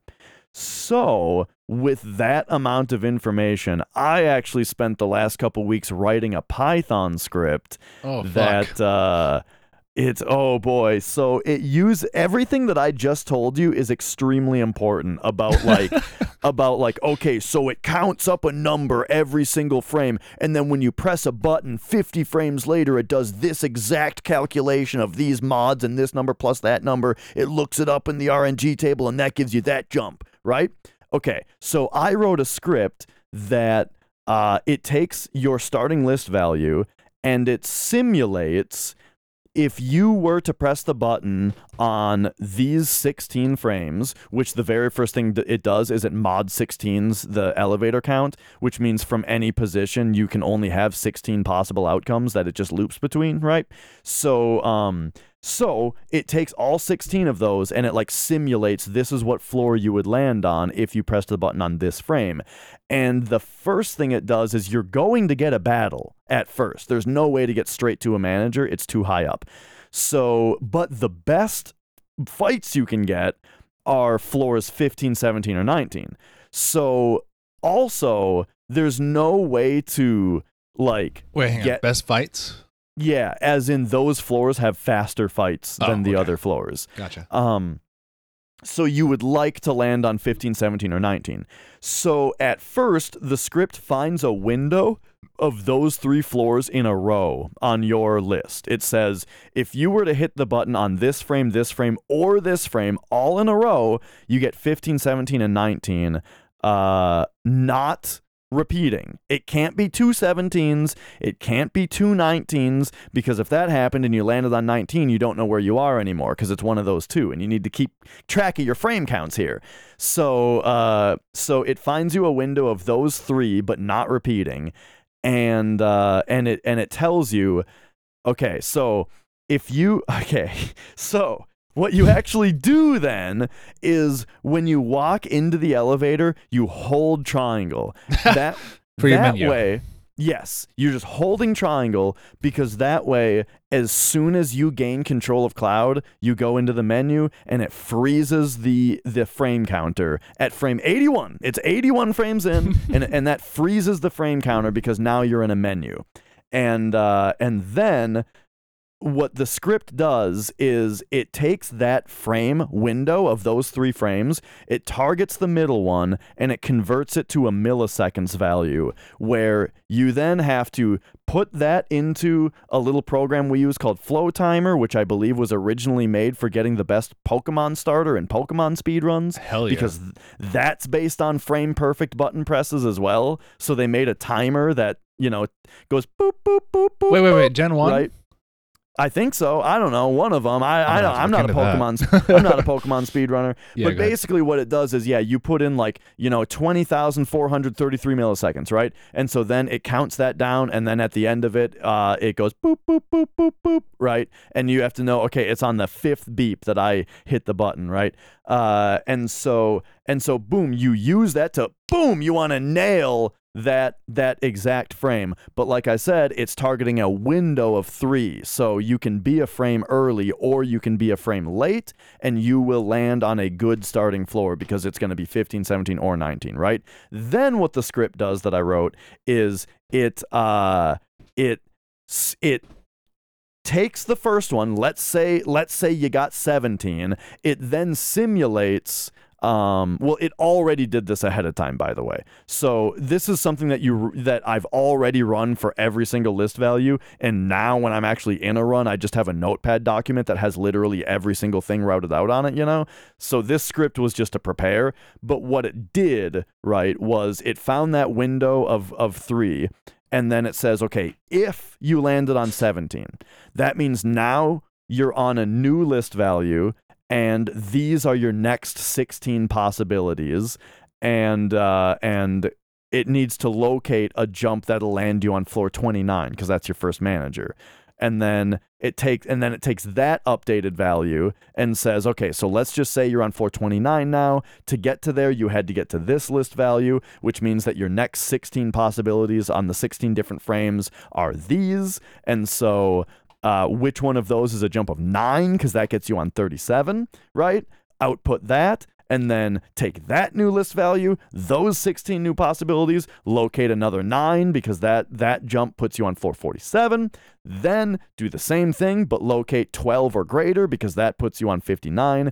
Boom, that is your complete manipulation for that floor. And now do all of that again for if you hit the middle frame of the 3-frame window, and then do all of that again for if you hit the third of the 3-frame window. So what that means is, as a player, like I said, you get it's all the script already created a manipulation for every single starting list value that's compatible, and it's just in a notepad document. So what I would do now is use that spreadsheet to tell me what list I'm on, then go to my document, go down to the list value that I'm on, and it has, okay, set your timer for this many milliseconds.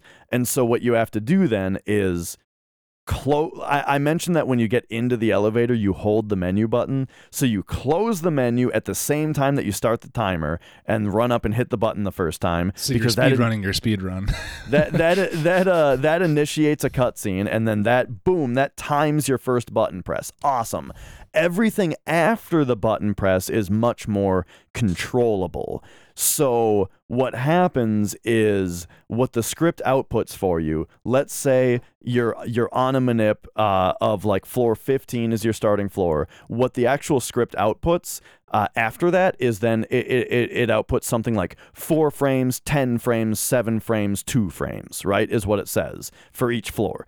And so what that means to the player is you fight your first battle, and then everything after the first button press is very precisely frame counted. The first button press has to be based on time because there's a cutscene that can't be done frame perfectly, Well, but hang on.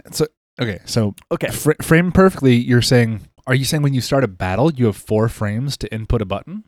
No. So here's exactly what it means. Oh, thank God. The first button press, there's a cutscene in there like while the frame count is going on, and so you can't be precise with it because you'd have to mash through the text exactly the same way every time and all that kind of stuff. So that's why that one is handled by a timer. But after that, once you hit that button the first time and you get the floor that you're expecting, that means you hit that button on an expected floor. And so you know that you're on the right frame count, And so the script, which has already done the math for the rest of it, is now able to be followed. And how it works is that Cloud runs down, the party gets ready, and then a battle initiates. And during the battle, the frame counter isn't going because it's a field script, right? So it freezes during battles. Then, after the battle, the elevators close, and you gain control of Cloud again after a specific number of frames.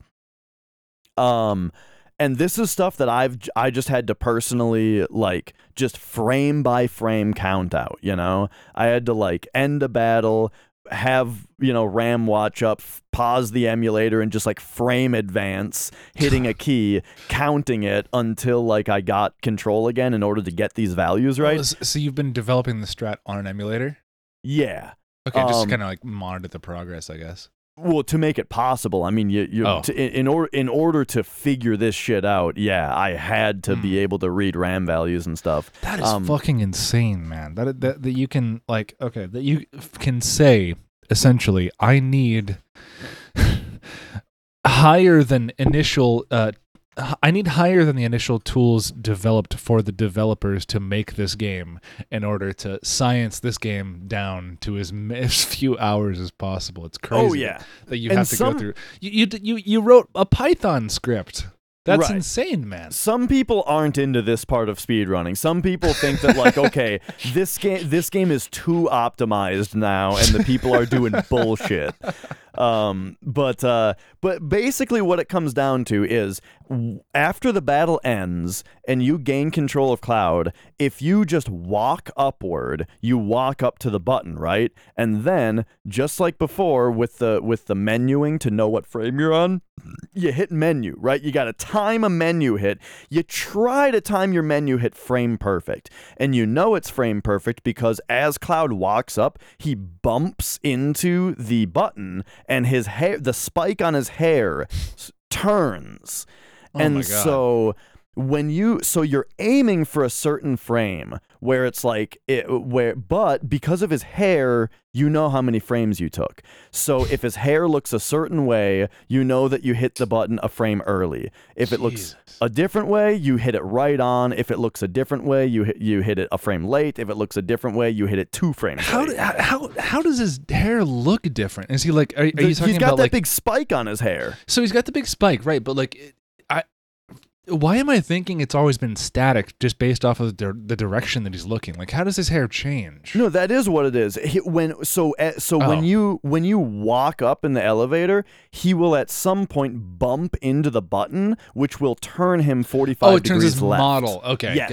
Gotcha. Okay. But it does it like kind of smoothly. There's like 3 frames of him turning, and so it gives a really easy visual indicator of whether you hit the button on the right frame or not. Nice. So let's say you were frame perfect and you hit menu on just the right spot. Remember, menuing freezes the elevator counter. So what that means now is that I mentioned that the script outputs a something like 10 frames, 5 frames, 3 frames, 7 frames or something, right? So you're looking at the first one right now, 10. And if you hit the button frame perfect, or not the button, if you hit menu frame perfect, that means it's 10 frames later that you need to actually hit the button. Exactly 10 frames later. And you know that because everything is very controlled at this point. So if you exit the menu and hold triangle during the menu exit, it will advance 1 frame and then bring the menu back up. Wow. So you do that 10 times, which advances 10 frames exactly, and then the last time as you close the menu, you hold circle to hit the button. Are you doing this on a turbo controller, by the way? I think I asked that before. So turbo would fuck this up big time because I think it would too, because you would have off timing because it's either on or off at a specific interval, and you're kind of just gambling. It's kind of RNG at a certain point. I get that, but like with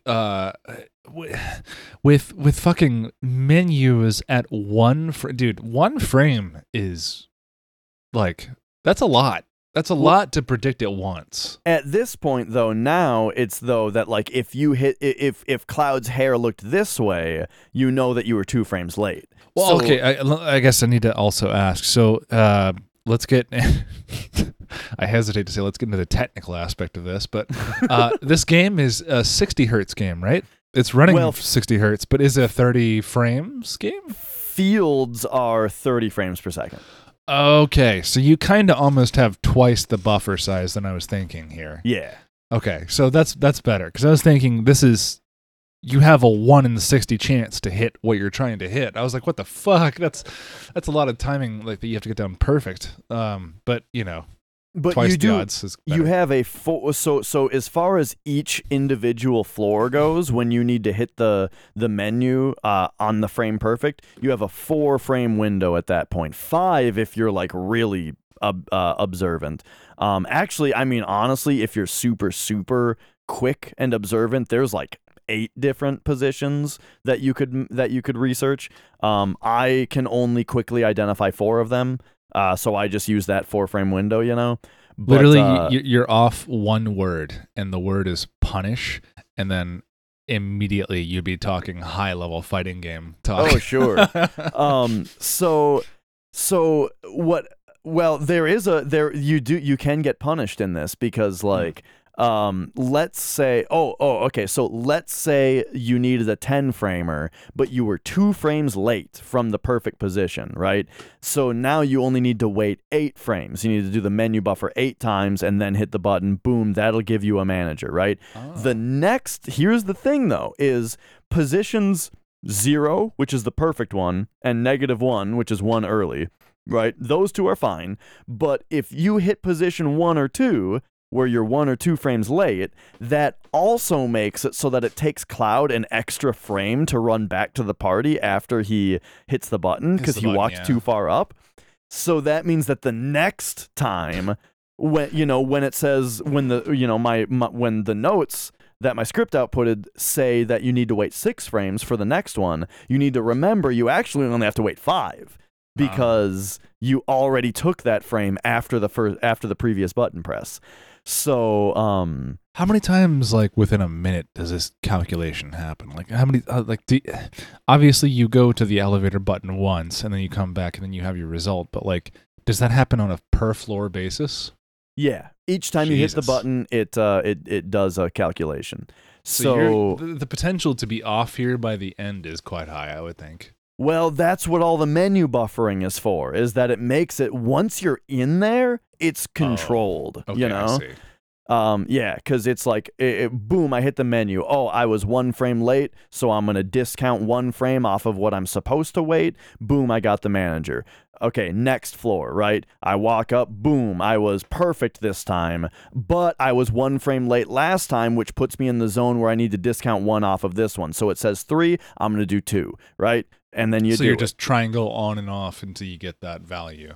Yeah. And so I have gotten it to work on console at this point, but it's going to be a little bit more practice before we can do it in runs. But it's pretty insane at this point. You've got a whole lab going for this FF7 speedrunning, man. I appreciate it. It's crazy.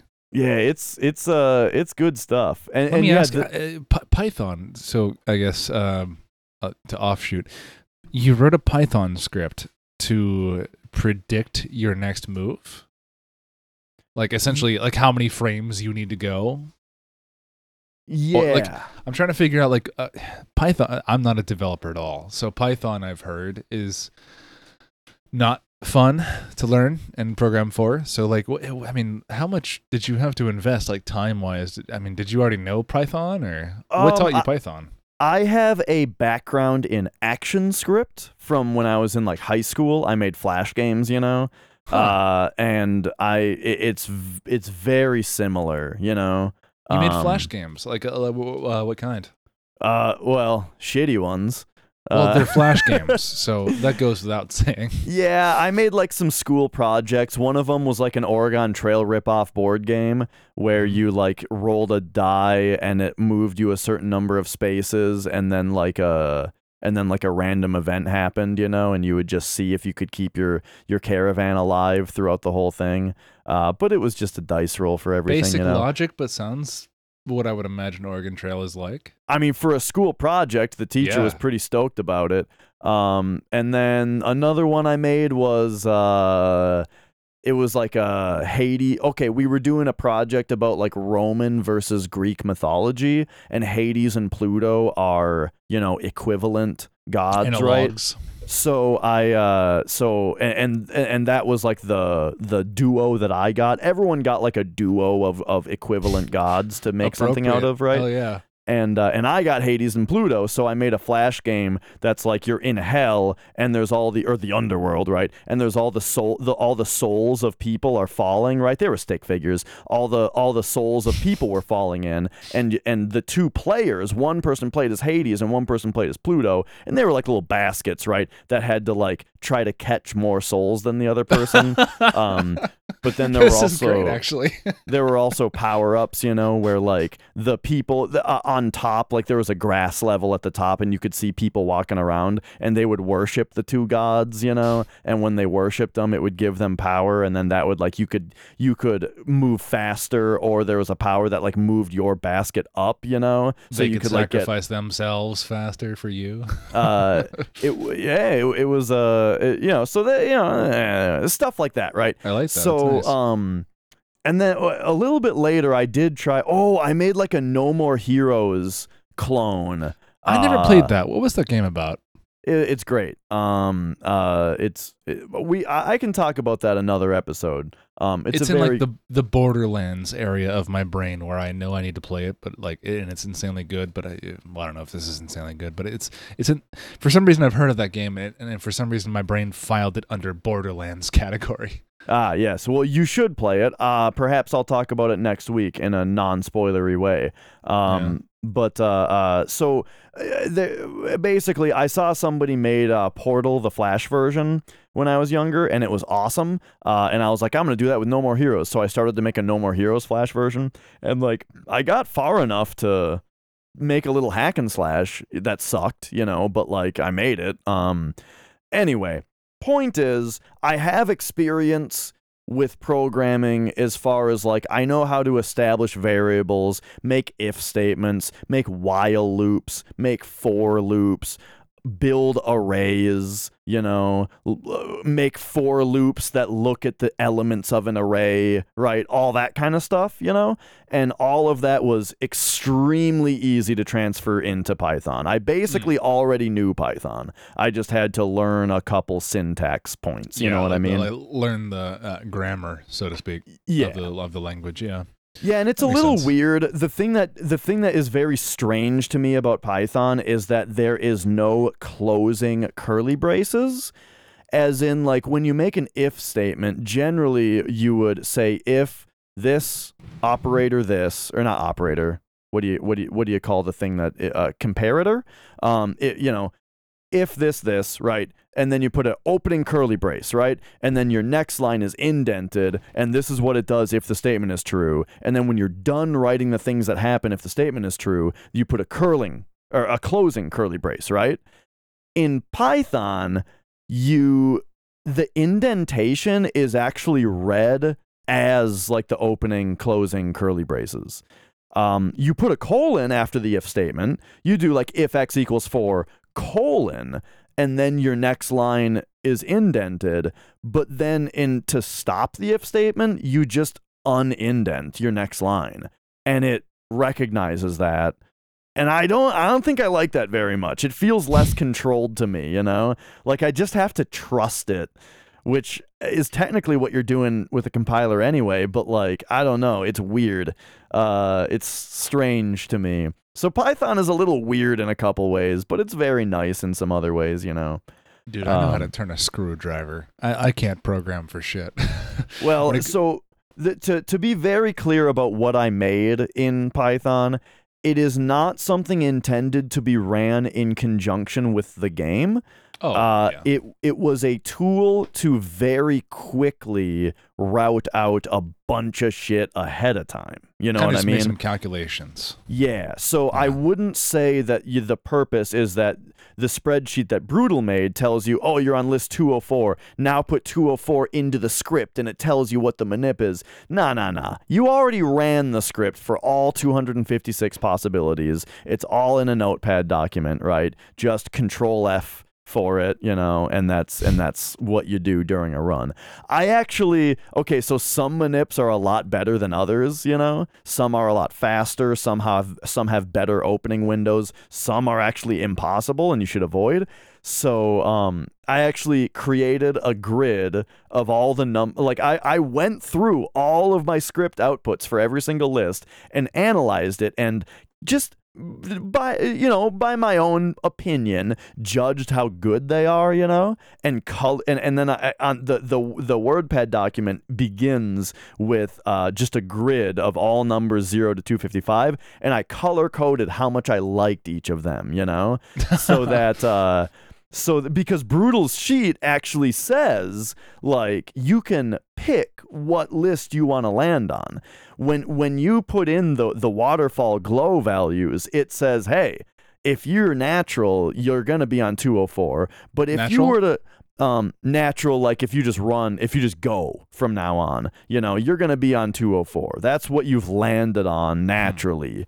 But if you were to just like stand outside Eris's house for an extra second before you ran out, then you'd be on list 237, and maybe that one's good, and so for that reason, I have them all color coded so I can really quickly see, oh yeah, that's a blue one, I'm gonna do that one, and so then I have to wait a certain number of time before exiting the field, and then that puts you on the path to get on that one, right? And then that same color coded grid, I can then just highlight the number that I like, the one that I picked, which has asterisks around it to make it easy to do the next part, where you highlight it with the asterisks around it, Control F, enter, boom, that jumps you right down to the spot on the document that has that manip written out, So I'm prepared. Damn. I'm ready. But there's a lot of practice to do still to actually get this shit down, because it's very, very complicated. And you might be thinking to yourself, Dash, I thought you said that it's only like a minute faster to get a perfect elevator. Yeah, it's like a minute faster, but it's going to be consistent. A consistent minute, yeah. Like, well, a minute is a huge amount of time in a speedrunning world. Like, that's world changing. Like, what the fuck? A minute is a really big deal, but over the course of a 7-hour run, it's kind of more important just that we stop getting screwed, like the elevator, just well, this is like 1 hour in, you said, right? Yeah, it's an hour in, and so to just lose 2 minutes because your elevator sucked, we're done with that, so it's more about getting rid of that.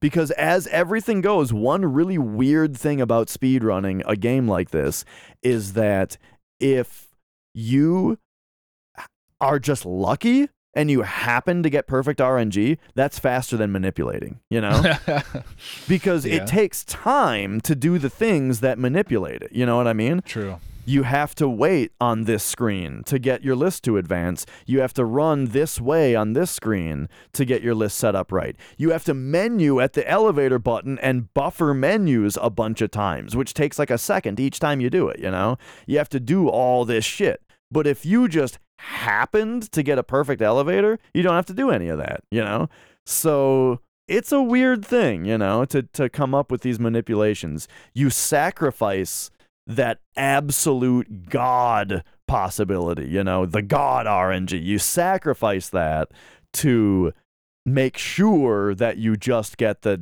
really safe run, yeah. Really good, like it's still going to save time, but even more importantly, though, it's consistent.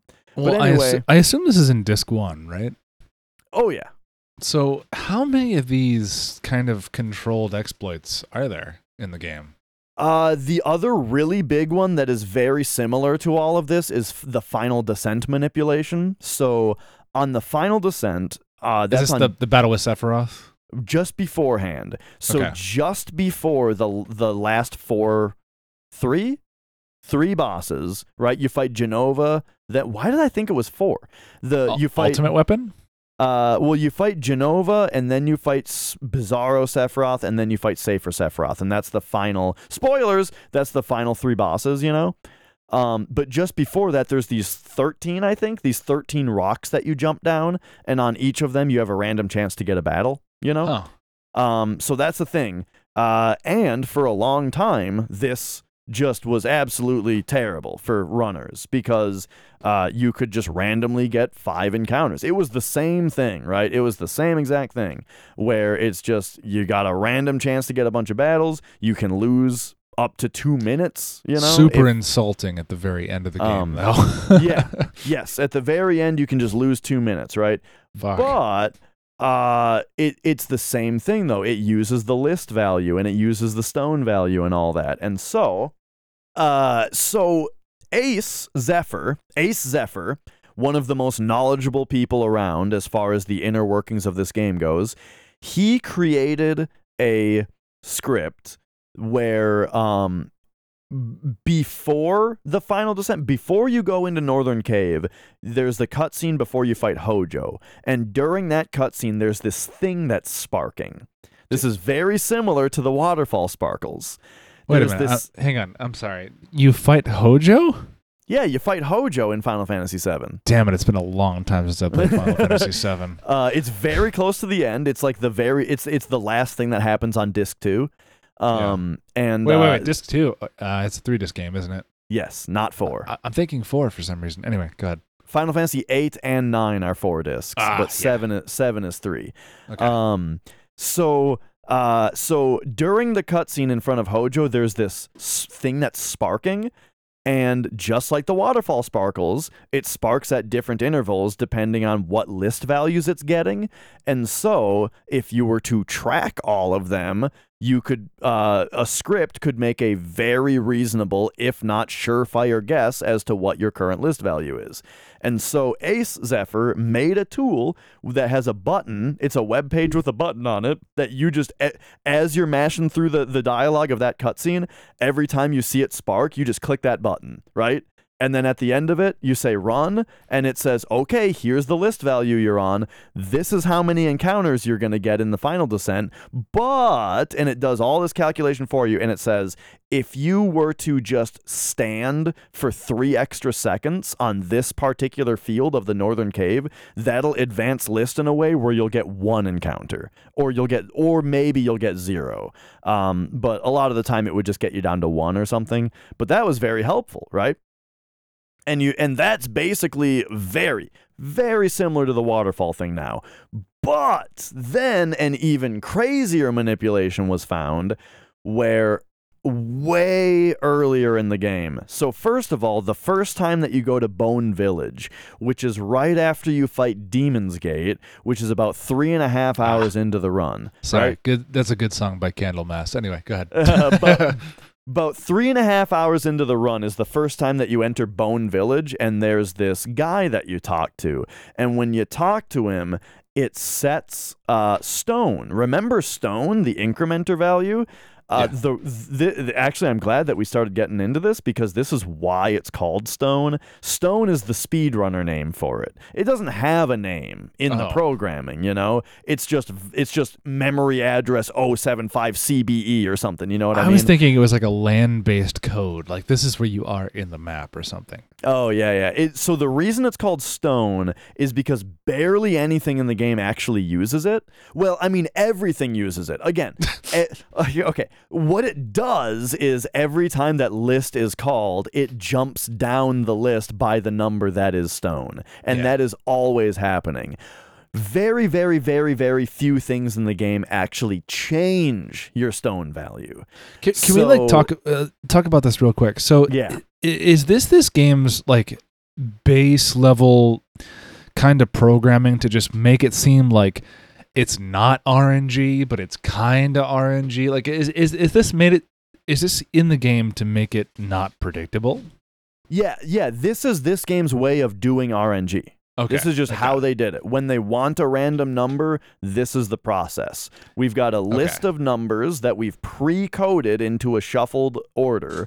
But because that's not random enough, we have to have modifiers. We've also got this thing, that changes how many numbers down the list it jumps each time. Okay. So Stone is the number of places we jump down the list each time. And very few things in the game actually change that. One of them is first of all, it starts at 1. When you do the squats minigame, it changes to 33. When you do the elevator, it changes every single floor. And then after that, though, it doesn't change again, I don't think, until you go to Bone Village the first time. Again, after Demon's Gate, 3.5 hours into the run, about halfway. When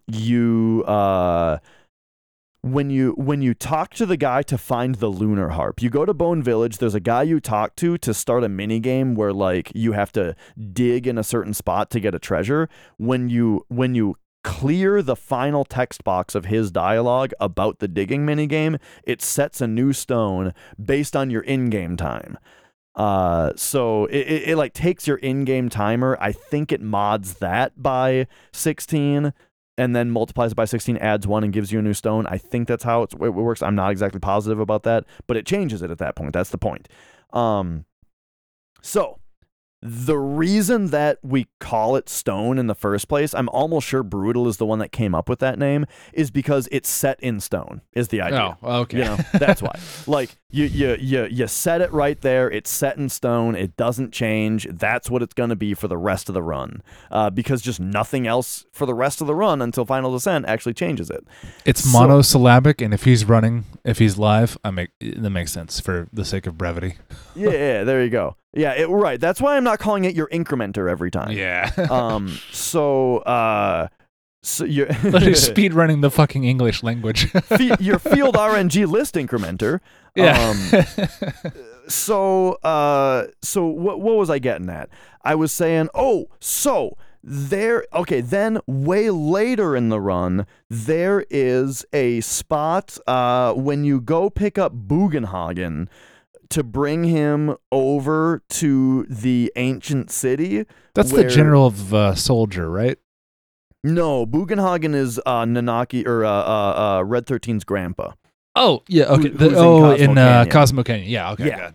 So, way later in the game, you go pick up Bugenhagen, you bring him to the City of the Ancients, and they and that's where like you find out that that Eris's spoilers, Eris's is an ancient thing was materia, white materia, right? It was holy. White materia was in her hair.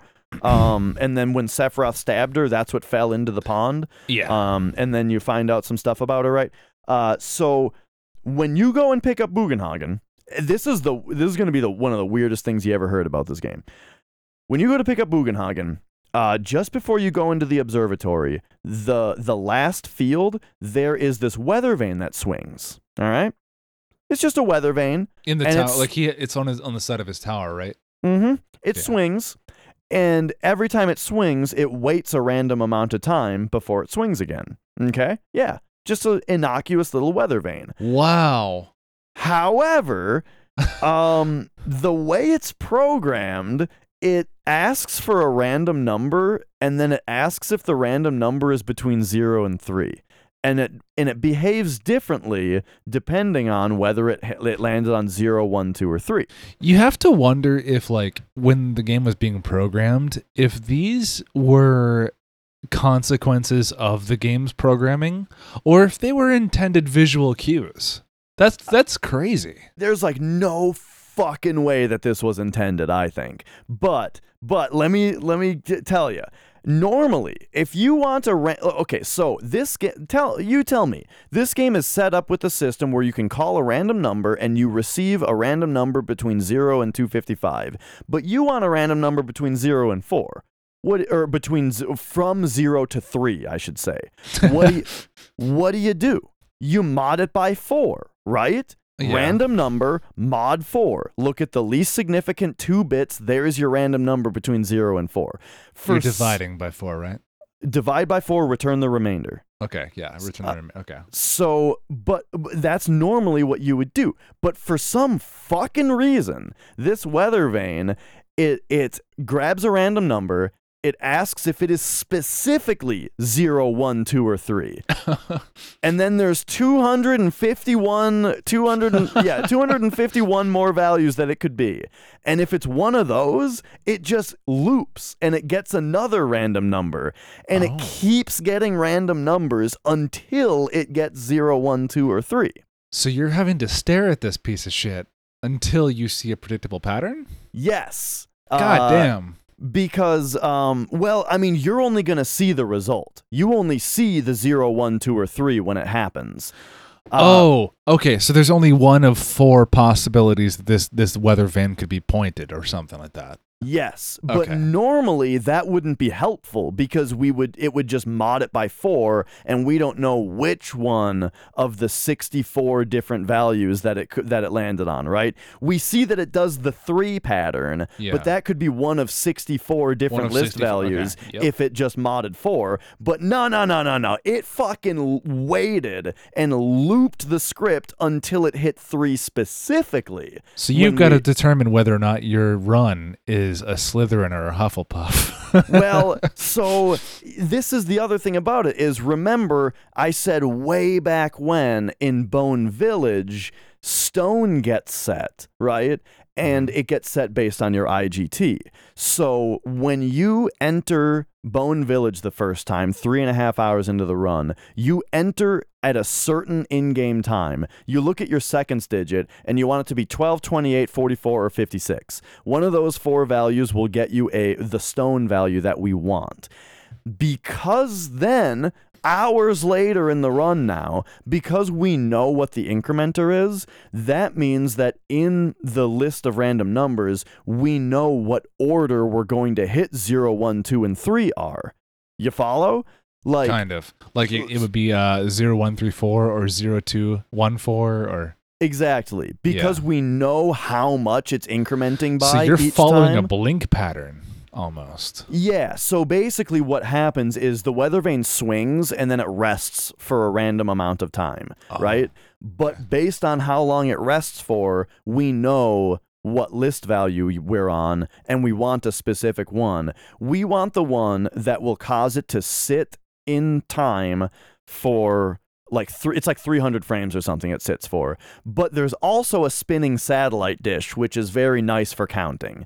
So basically what we want, we sit there and we look at the weather vane. When the weather vane stops, we start counting the satellite spins. And if it spins around 3 times before the weather vane spins again, go, you're on the correct value. You can leave, right? If it only gets around 2.5 times and goes again, Can then you imagine living in a world where if you saw one event daily happen in a certain sequence of events, you could predict the outcome of the rest of your day? Could you imagine? I'm sorry to like derail you like that, but like it's amazing to me how a game programmed in, what is this, 1997?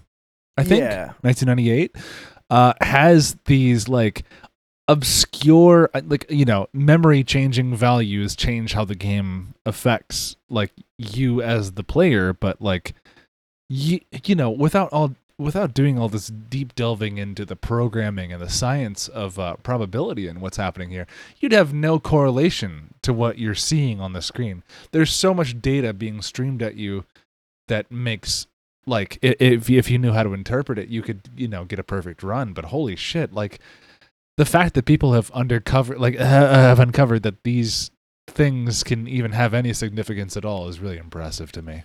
Yeah. So, anyway, the reason that you do this with the weather vane is because you already set your stone. It's set in stone, and then now you know that your list is at this specific value. The reason that the powers that be said that you put it at this point is because then if you do everything else in the game optimally, as in you go to City of the Ancients with Bugenhagen and you move through in this exact precise way, not technically perfectly optimal. There's one spot where you need to purposely waste a couple frames, but we won't talk about that. Besides that, if you do everything else like perfectly optimally, what ends up happening is when you land at the final descent at the very end of the game, you should get there in this window of RNG that will give you 0 encounters in the final descent. There's like a window, right, where because of where your stone is and because of where your list is, they've determined that the next several spots on list is going to result in a 0 encounter final descent. So it's this nice wide gap of time that you have to get there. And so that moment, that generous gap was basically like offset, you know, recursively offset to figure out where do we need, you know, the weather vane, with the weather vane, we can control list. So where do we need to set it in order to then have all of this other stuff end up lining up to land on that gap? And so my whole point talking about Final Descent Manip is that it used to be a thing where you counted a visual cue similar to what we're doing with the waterfall now, but it has later been something that is purely in-game, just looking at shit. You know, you don't have to use. Yeah, you don't got to use a spreadsheet. You don't gotta you don't got to use a tool or a script. Instead, it is just you enter Bone Village on these in-game times. You wait for the satellite to spin 3 times, and then you play optimally, and boom, you've got 0 encounter Final Descent. It's 3 times specifically because does 3 spins equal 60 hertz or? It's because that means that list landed on the value that has it wait for that many frames, and that's the list value that you want. Oh, so it's like the 3 spins is developed specifically because of that kind of situation in that point in time in the game. Yeah. Okay. So yeah, it's like super elegant now, where it's all in game. And you just observe things in the game. And honestly, I wish Elevator was like that too, and maybe it will be someday. Actually, it kind of used to be. There's another method to the Elevator that Hype Ghost and Luzbel, and I hope I'm not missing someone else who deserves credit, but they actually, before this whole spreadsheet and waterfall glow thing was developed by Brutal, what they do is after you buy the batteries and in Wall Market and you run up to where you climb the wire, the cables, yeah. There's those 3 kids that run over, There's 3 kids standing there. Before you run too close to them, they do an animation. The kid kind of swings his arms every once in a while, and those couple runners actually mapped out different arm swing patterns to mean different list values, and then they created manips off those. This is what I'm talking about, though. Like, do you think, like, man, I guess at a certain point, you can kind of map everything to a clock event into a game, but like, how many games nowadays can you actually look at and be like, this NPC did this behavior for like a half a second, and I can predict it from there what's going to happen within the next 5 minutes, Yeah, like, I'm not sure. It's definitely, honestly, it's something that it's one of the many things that draws me to retro games, Yeah, it's the like fact that somebody can say, clock. Yes, someone can say, it's this memory address that flips this bit on and off, and that's what makes this happen, And it's like, awesome. That's really interesting. Because, like, I mean, like, with the stone value that you mentioned, obviously that's a speedrunner metric, but like that and just getting things down. I mean, the fact that there's a science to getting things to frame perfect levels to accurately predict the outcome events in this game is impressive to me. That I don't know that like programming with video games nowadays can like. I mean, like, you can run into an area, you can attack a certain creature at a certain time. Does that mean, like, I'm wondering how much of this carries over to modern game development? Like, is there a certain level of predictability that you can establish based off of just a few visual input from the very get-go? It's crazy. I don't know that modern games can be speedrun like retro games are currently. And at least I don't think the science would be the same. Yeah, I'm not really sure because I don't really have a lot of experience with speedrunning of modern games.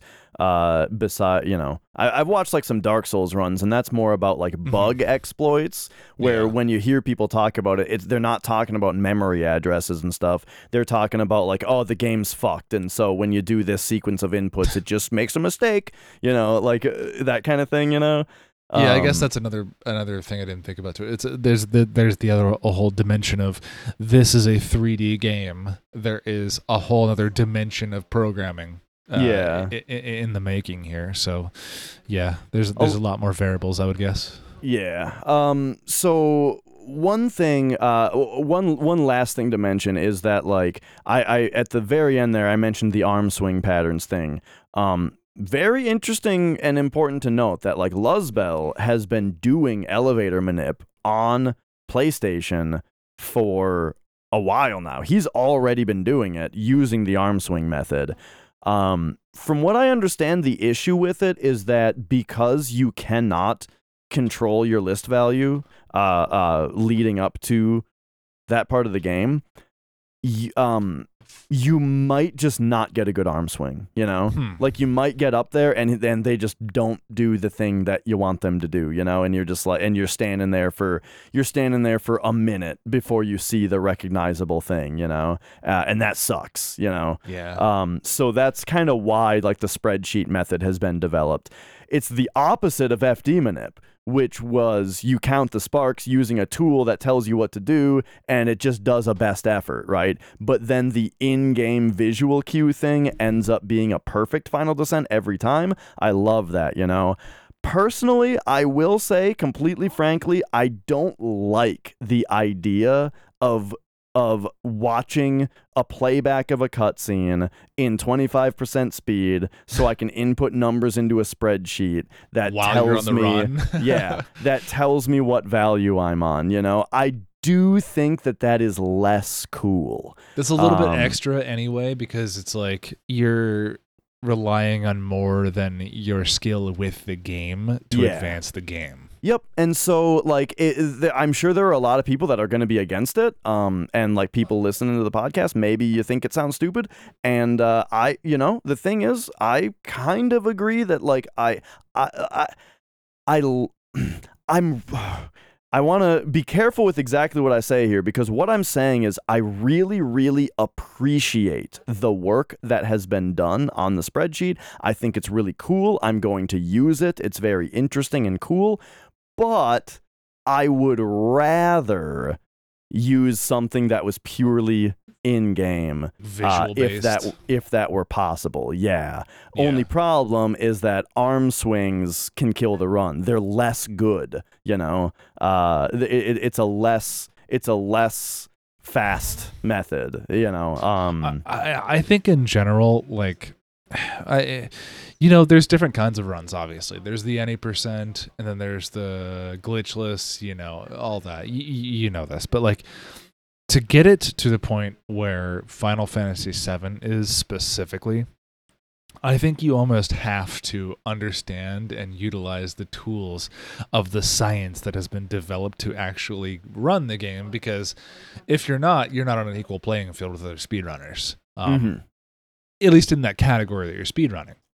But my thinking is that if I can get to where the next human is using human developed techniques, who cares if it's a spreadsheet? You know, it's like that was developed using like you've mentioned Python. Like you used Python, a modern, you know, language that you learned to manipulate a game that you know how to play. It's like it's like not hacking. It's just like you're using a tool that other people don't have, but those people don't. It's not like those people don't have access to learning Python. Well, totally. Maybe there's a certain extent to that, but you know.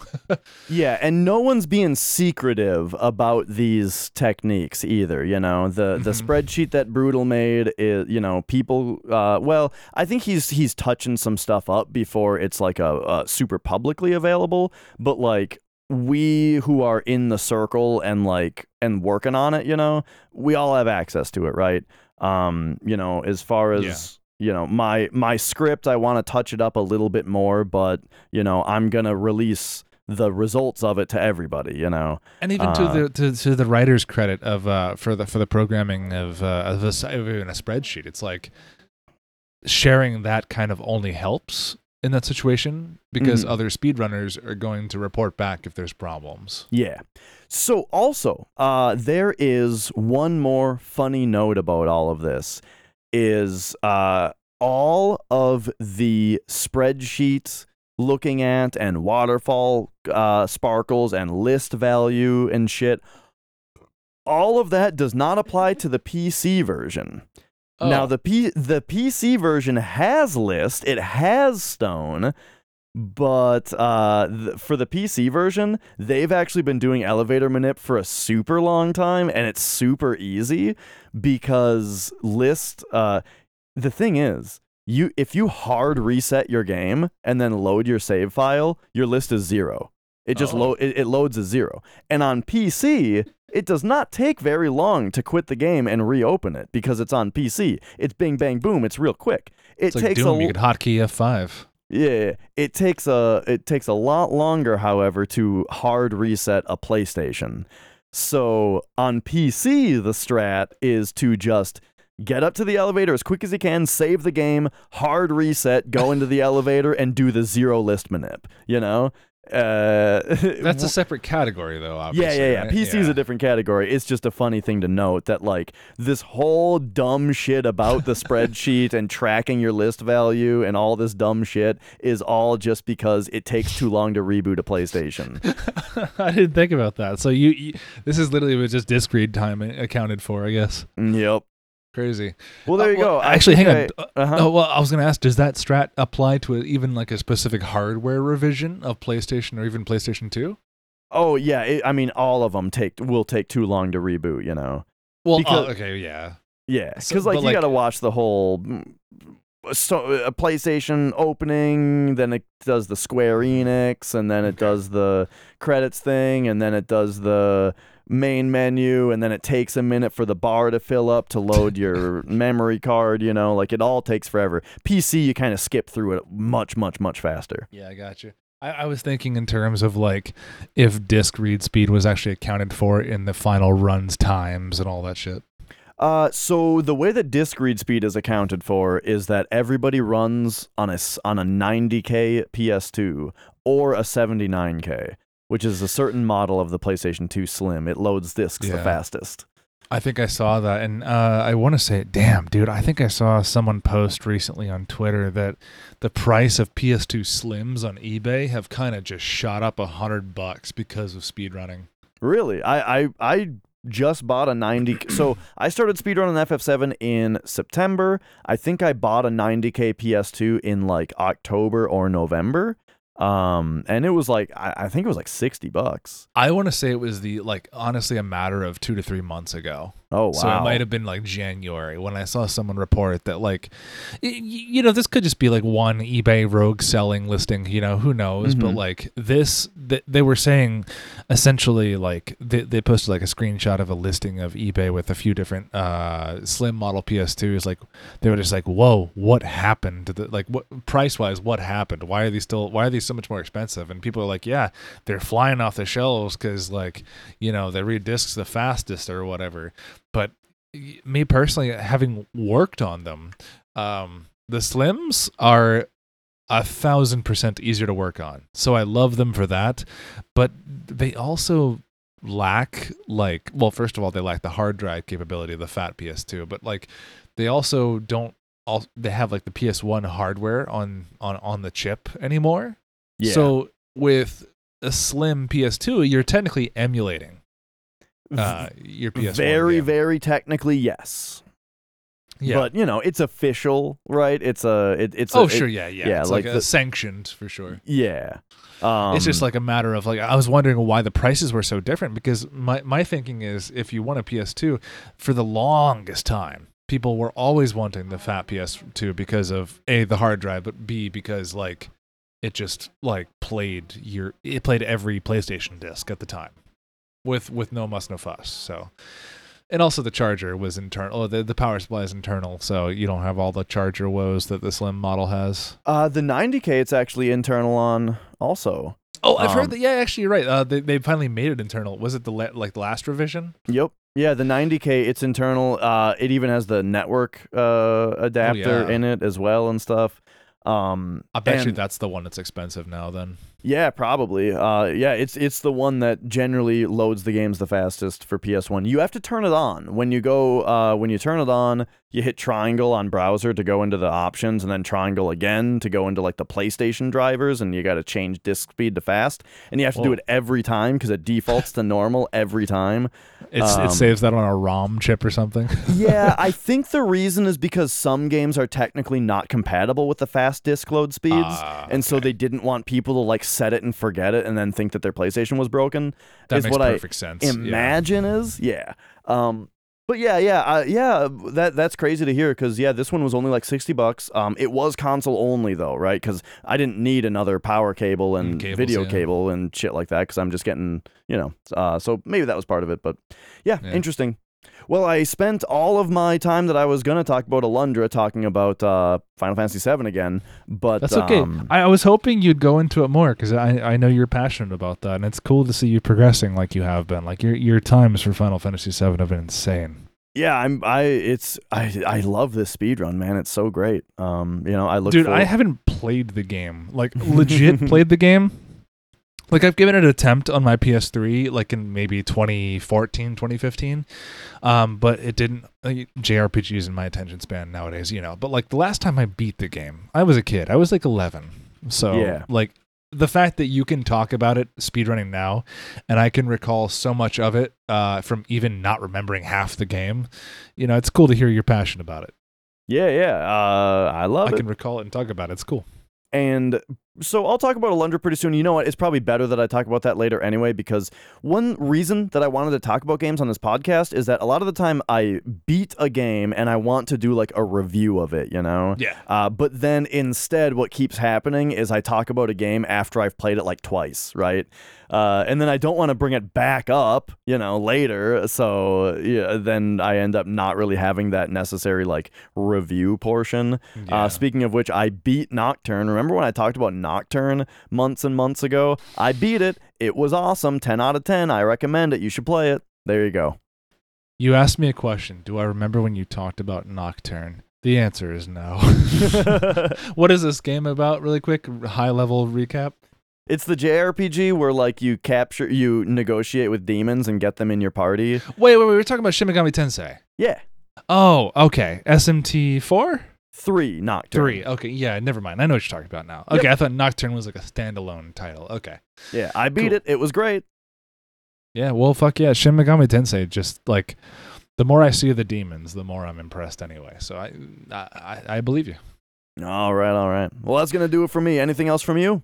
Nah, I'll figure more about Vermintide, see how the high level gameplay is down in the later levels, if I can get my level up there, because mostly I've been grinding Sea of Thieves stuff lately before that, so I burnt out on Sea of Thieves once I got that shit, and I've just been non-stop Vermintide, so I'll see if I can get more on that. Sounds good. Well, thanks for chatting. Thanks everybody for listening also. We'll see you next time. Yeah, y'all. Have a good night. See you later. Thanks for listening.